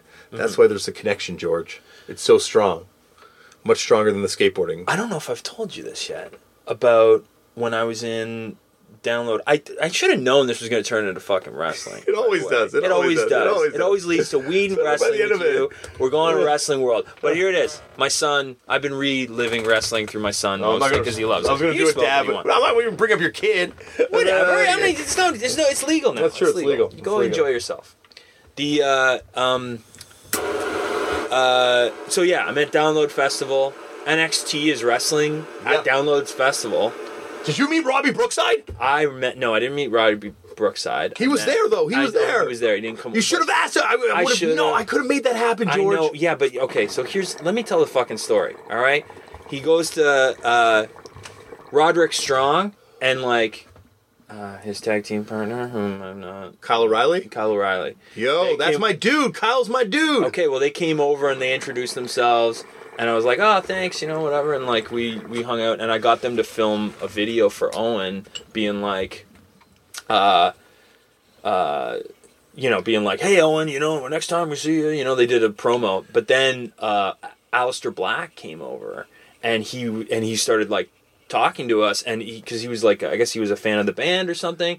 And I've always wondered what he was into. Because, I've always, Yeah, he looks like...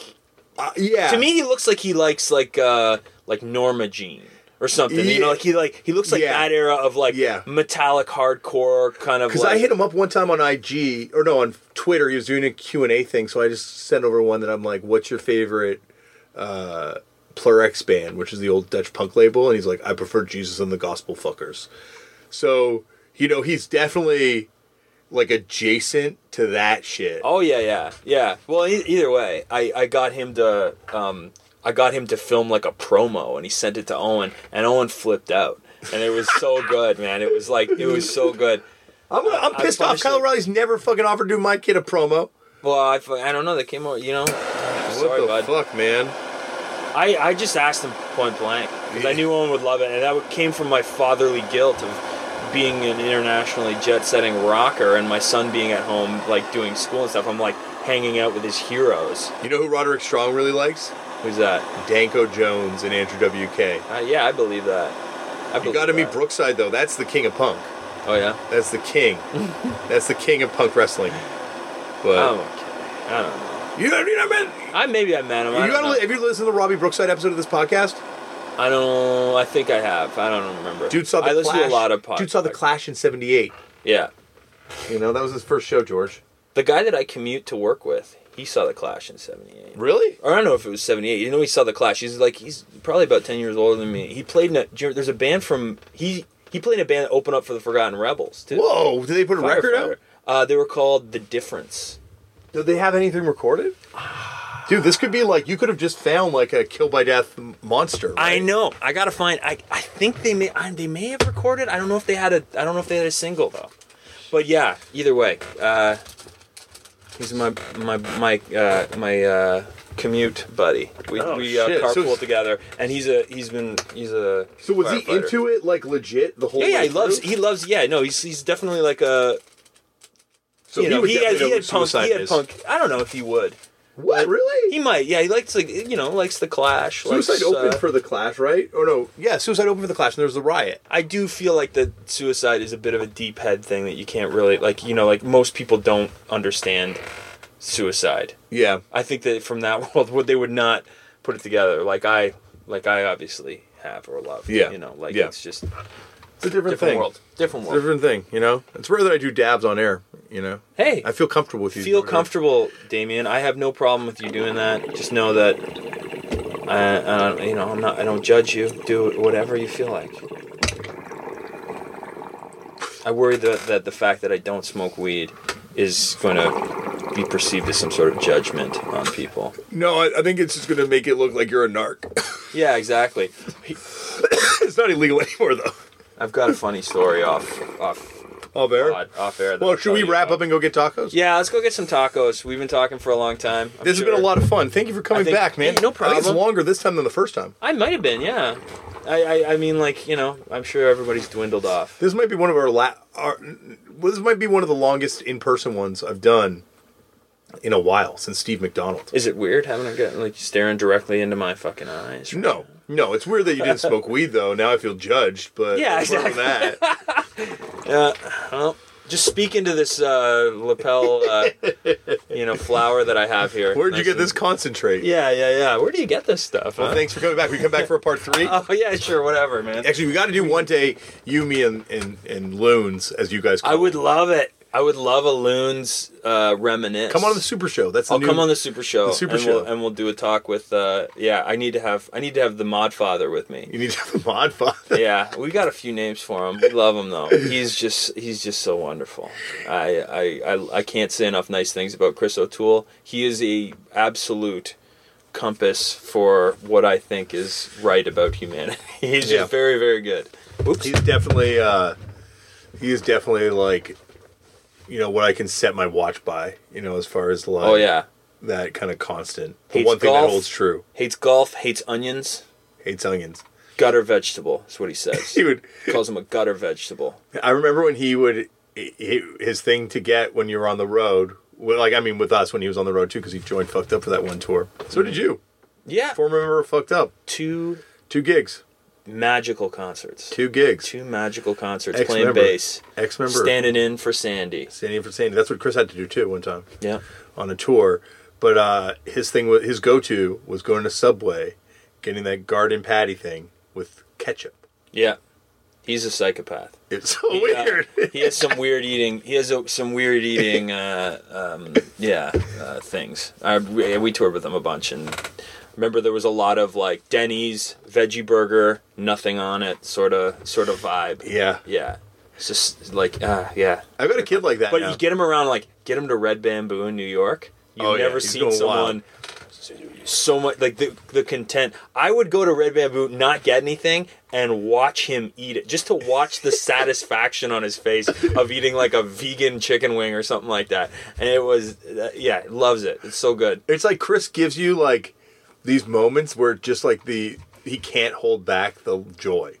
Oh yeah, like there's certain things like record wise, food wise, where he just like fucking yes, Fuck. like oh, love that Loons. Shoes too, probably now. Behind the paywall? You keeping them behind the paywall now? Keeping behind the. Well, I haven't even started the paywall. He's a worthwhile thing to pay. I'm going to say that right now. We're plugging your behind the paywall. I'm saying that is worthwhile, money well spent to have access to the King of Welland, Christopher O'Toole. I was like, I want to get Chris paid for this thing too now. So we're going to do the Super Show still, so everyone gets a taste of Chris. Knows what Chris is about. Awesome. But then I think. Week in, week out, it's just, and they're also now, they're shorter now, footnotes. They're just like a little more bite-sized nuggets. We don't get bogged down as much in the intro, which is what happened a lot. That's what Super Show is now. It's just like one long footnotes intro with guests. Awesome. Yeah. But dude, this was awesome. Great to see you, Damien. Let's go eat some tacos. Thank you, George, for coming on the show. And George, hopefully we'll be back for a part 3 at some point down the line. He knows the door's always open. I'd love to have George come on the old Turned Out a Punk Footnotes Super Show one time. Maybe we'll do that. Chris and I will hopefully be able to get George to come on that, and we'll have a reunion. Chris O'Toole and George back together again. It's be like, maybe we'll get Ian Keogh and have all the Bergenfield 4 members back on. Oh, no, that's down the line. That's in the future. Speaking of future, next week on the show, we will be back to a normal schedule. I'm off tour, and then things are going to get really nuts. I'm going to have more details on how things are going to get really nuts. Believe me, there's going to be a Turn Out a Punk deluge coming to you real soon of awesome episodes. Starting next week, actually, because, well, it's probably only be one episode coming out next week, but it's a doozy. John Darnielle of the Legends, the legendary, or he is the legendary Mountain Goats. I guess Mountain Goats is a band, but like, you know who John Darnielle is. If you have been paying attention to music for the last few years, you probably know who this guy is.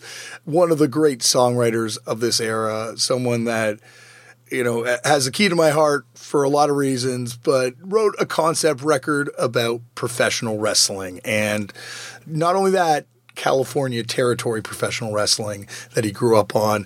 This is someone that is, my gosh, someone I've wanted to talk to for a very long time. Someone that my brother, show producer Tristan Abraham, has definitely been wanting to come on this show for a very long time. And next week, it finally happens. Don't worry, I don't talk to him about wrestling, but we do talk about all sorts of other awesome stuff. This is a fun conversation with a fellow music parent too. So we get into all that stuff. You'll hear it all next week.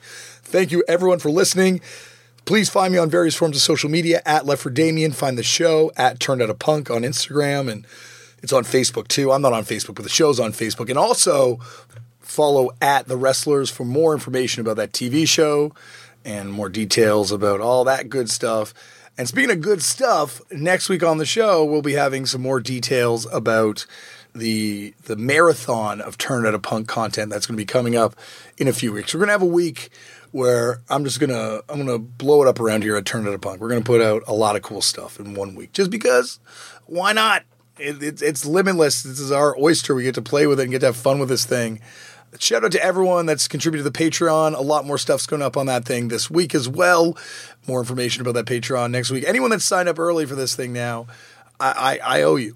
I love you. We will. Don't worry. I want to make it good for you. I promise you. I promise you. Thank you everyone for listening. Please go out there and sign your organ donor cards. Tell all your friends about this podcast. And yeah, that's it. Go there and make your own culture. I'll see you next week. Everybody in your crew identifies as either Big Mac Burger, McNuggets, or McCrispy Sandwich. But you're the Filet-O-Fish Sandwich all day. That crispy fish, that savory tartar sauce, that melty cheese, that pillowy bun. Yeah, you get it. Every time. And if you love the Filet-O-Fish, right now you can catch two of the classics you love for just $6. Limited time only. Price and participation may vary. Cannot be combined with any other offer. Single item at regular price. Ba-da-ba-ba-ba.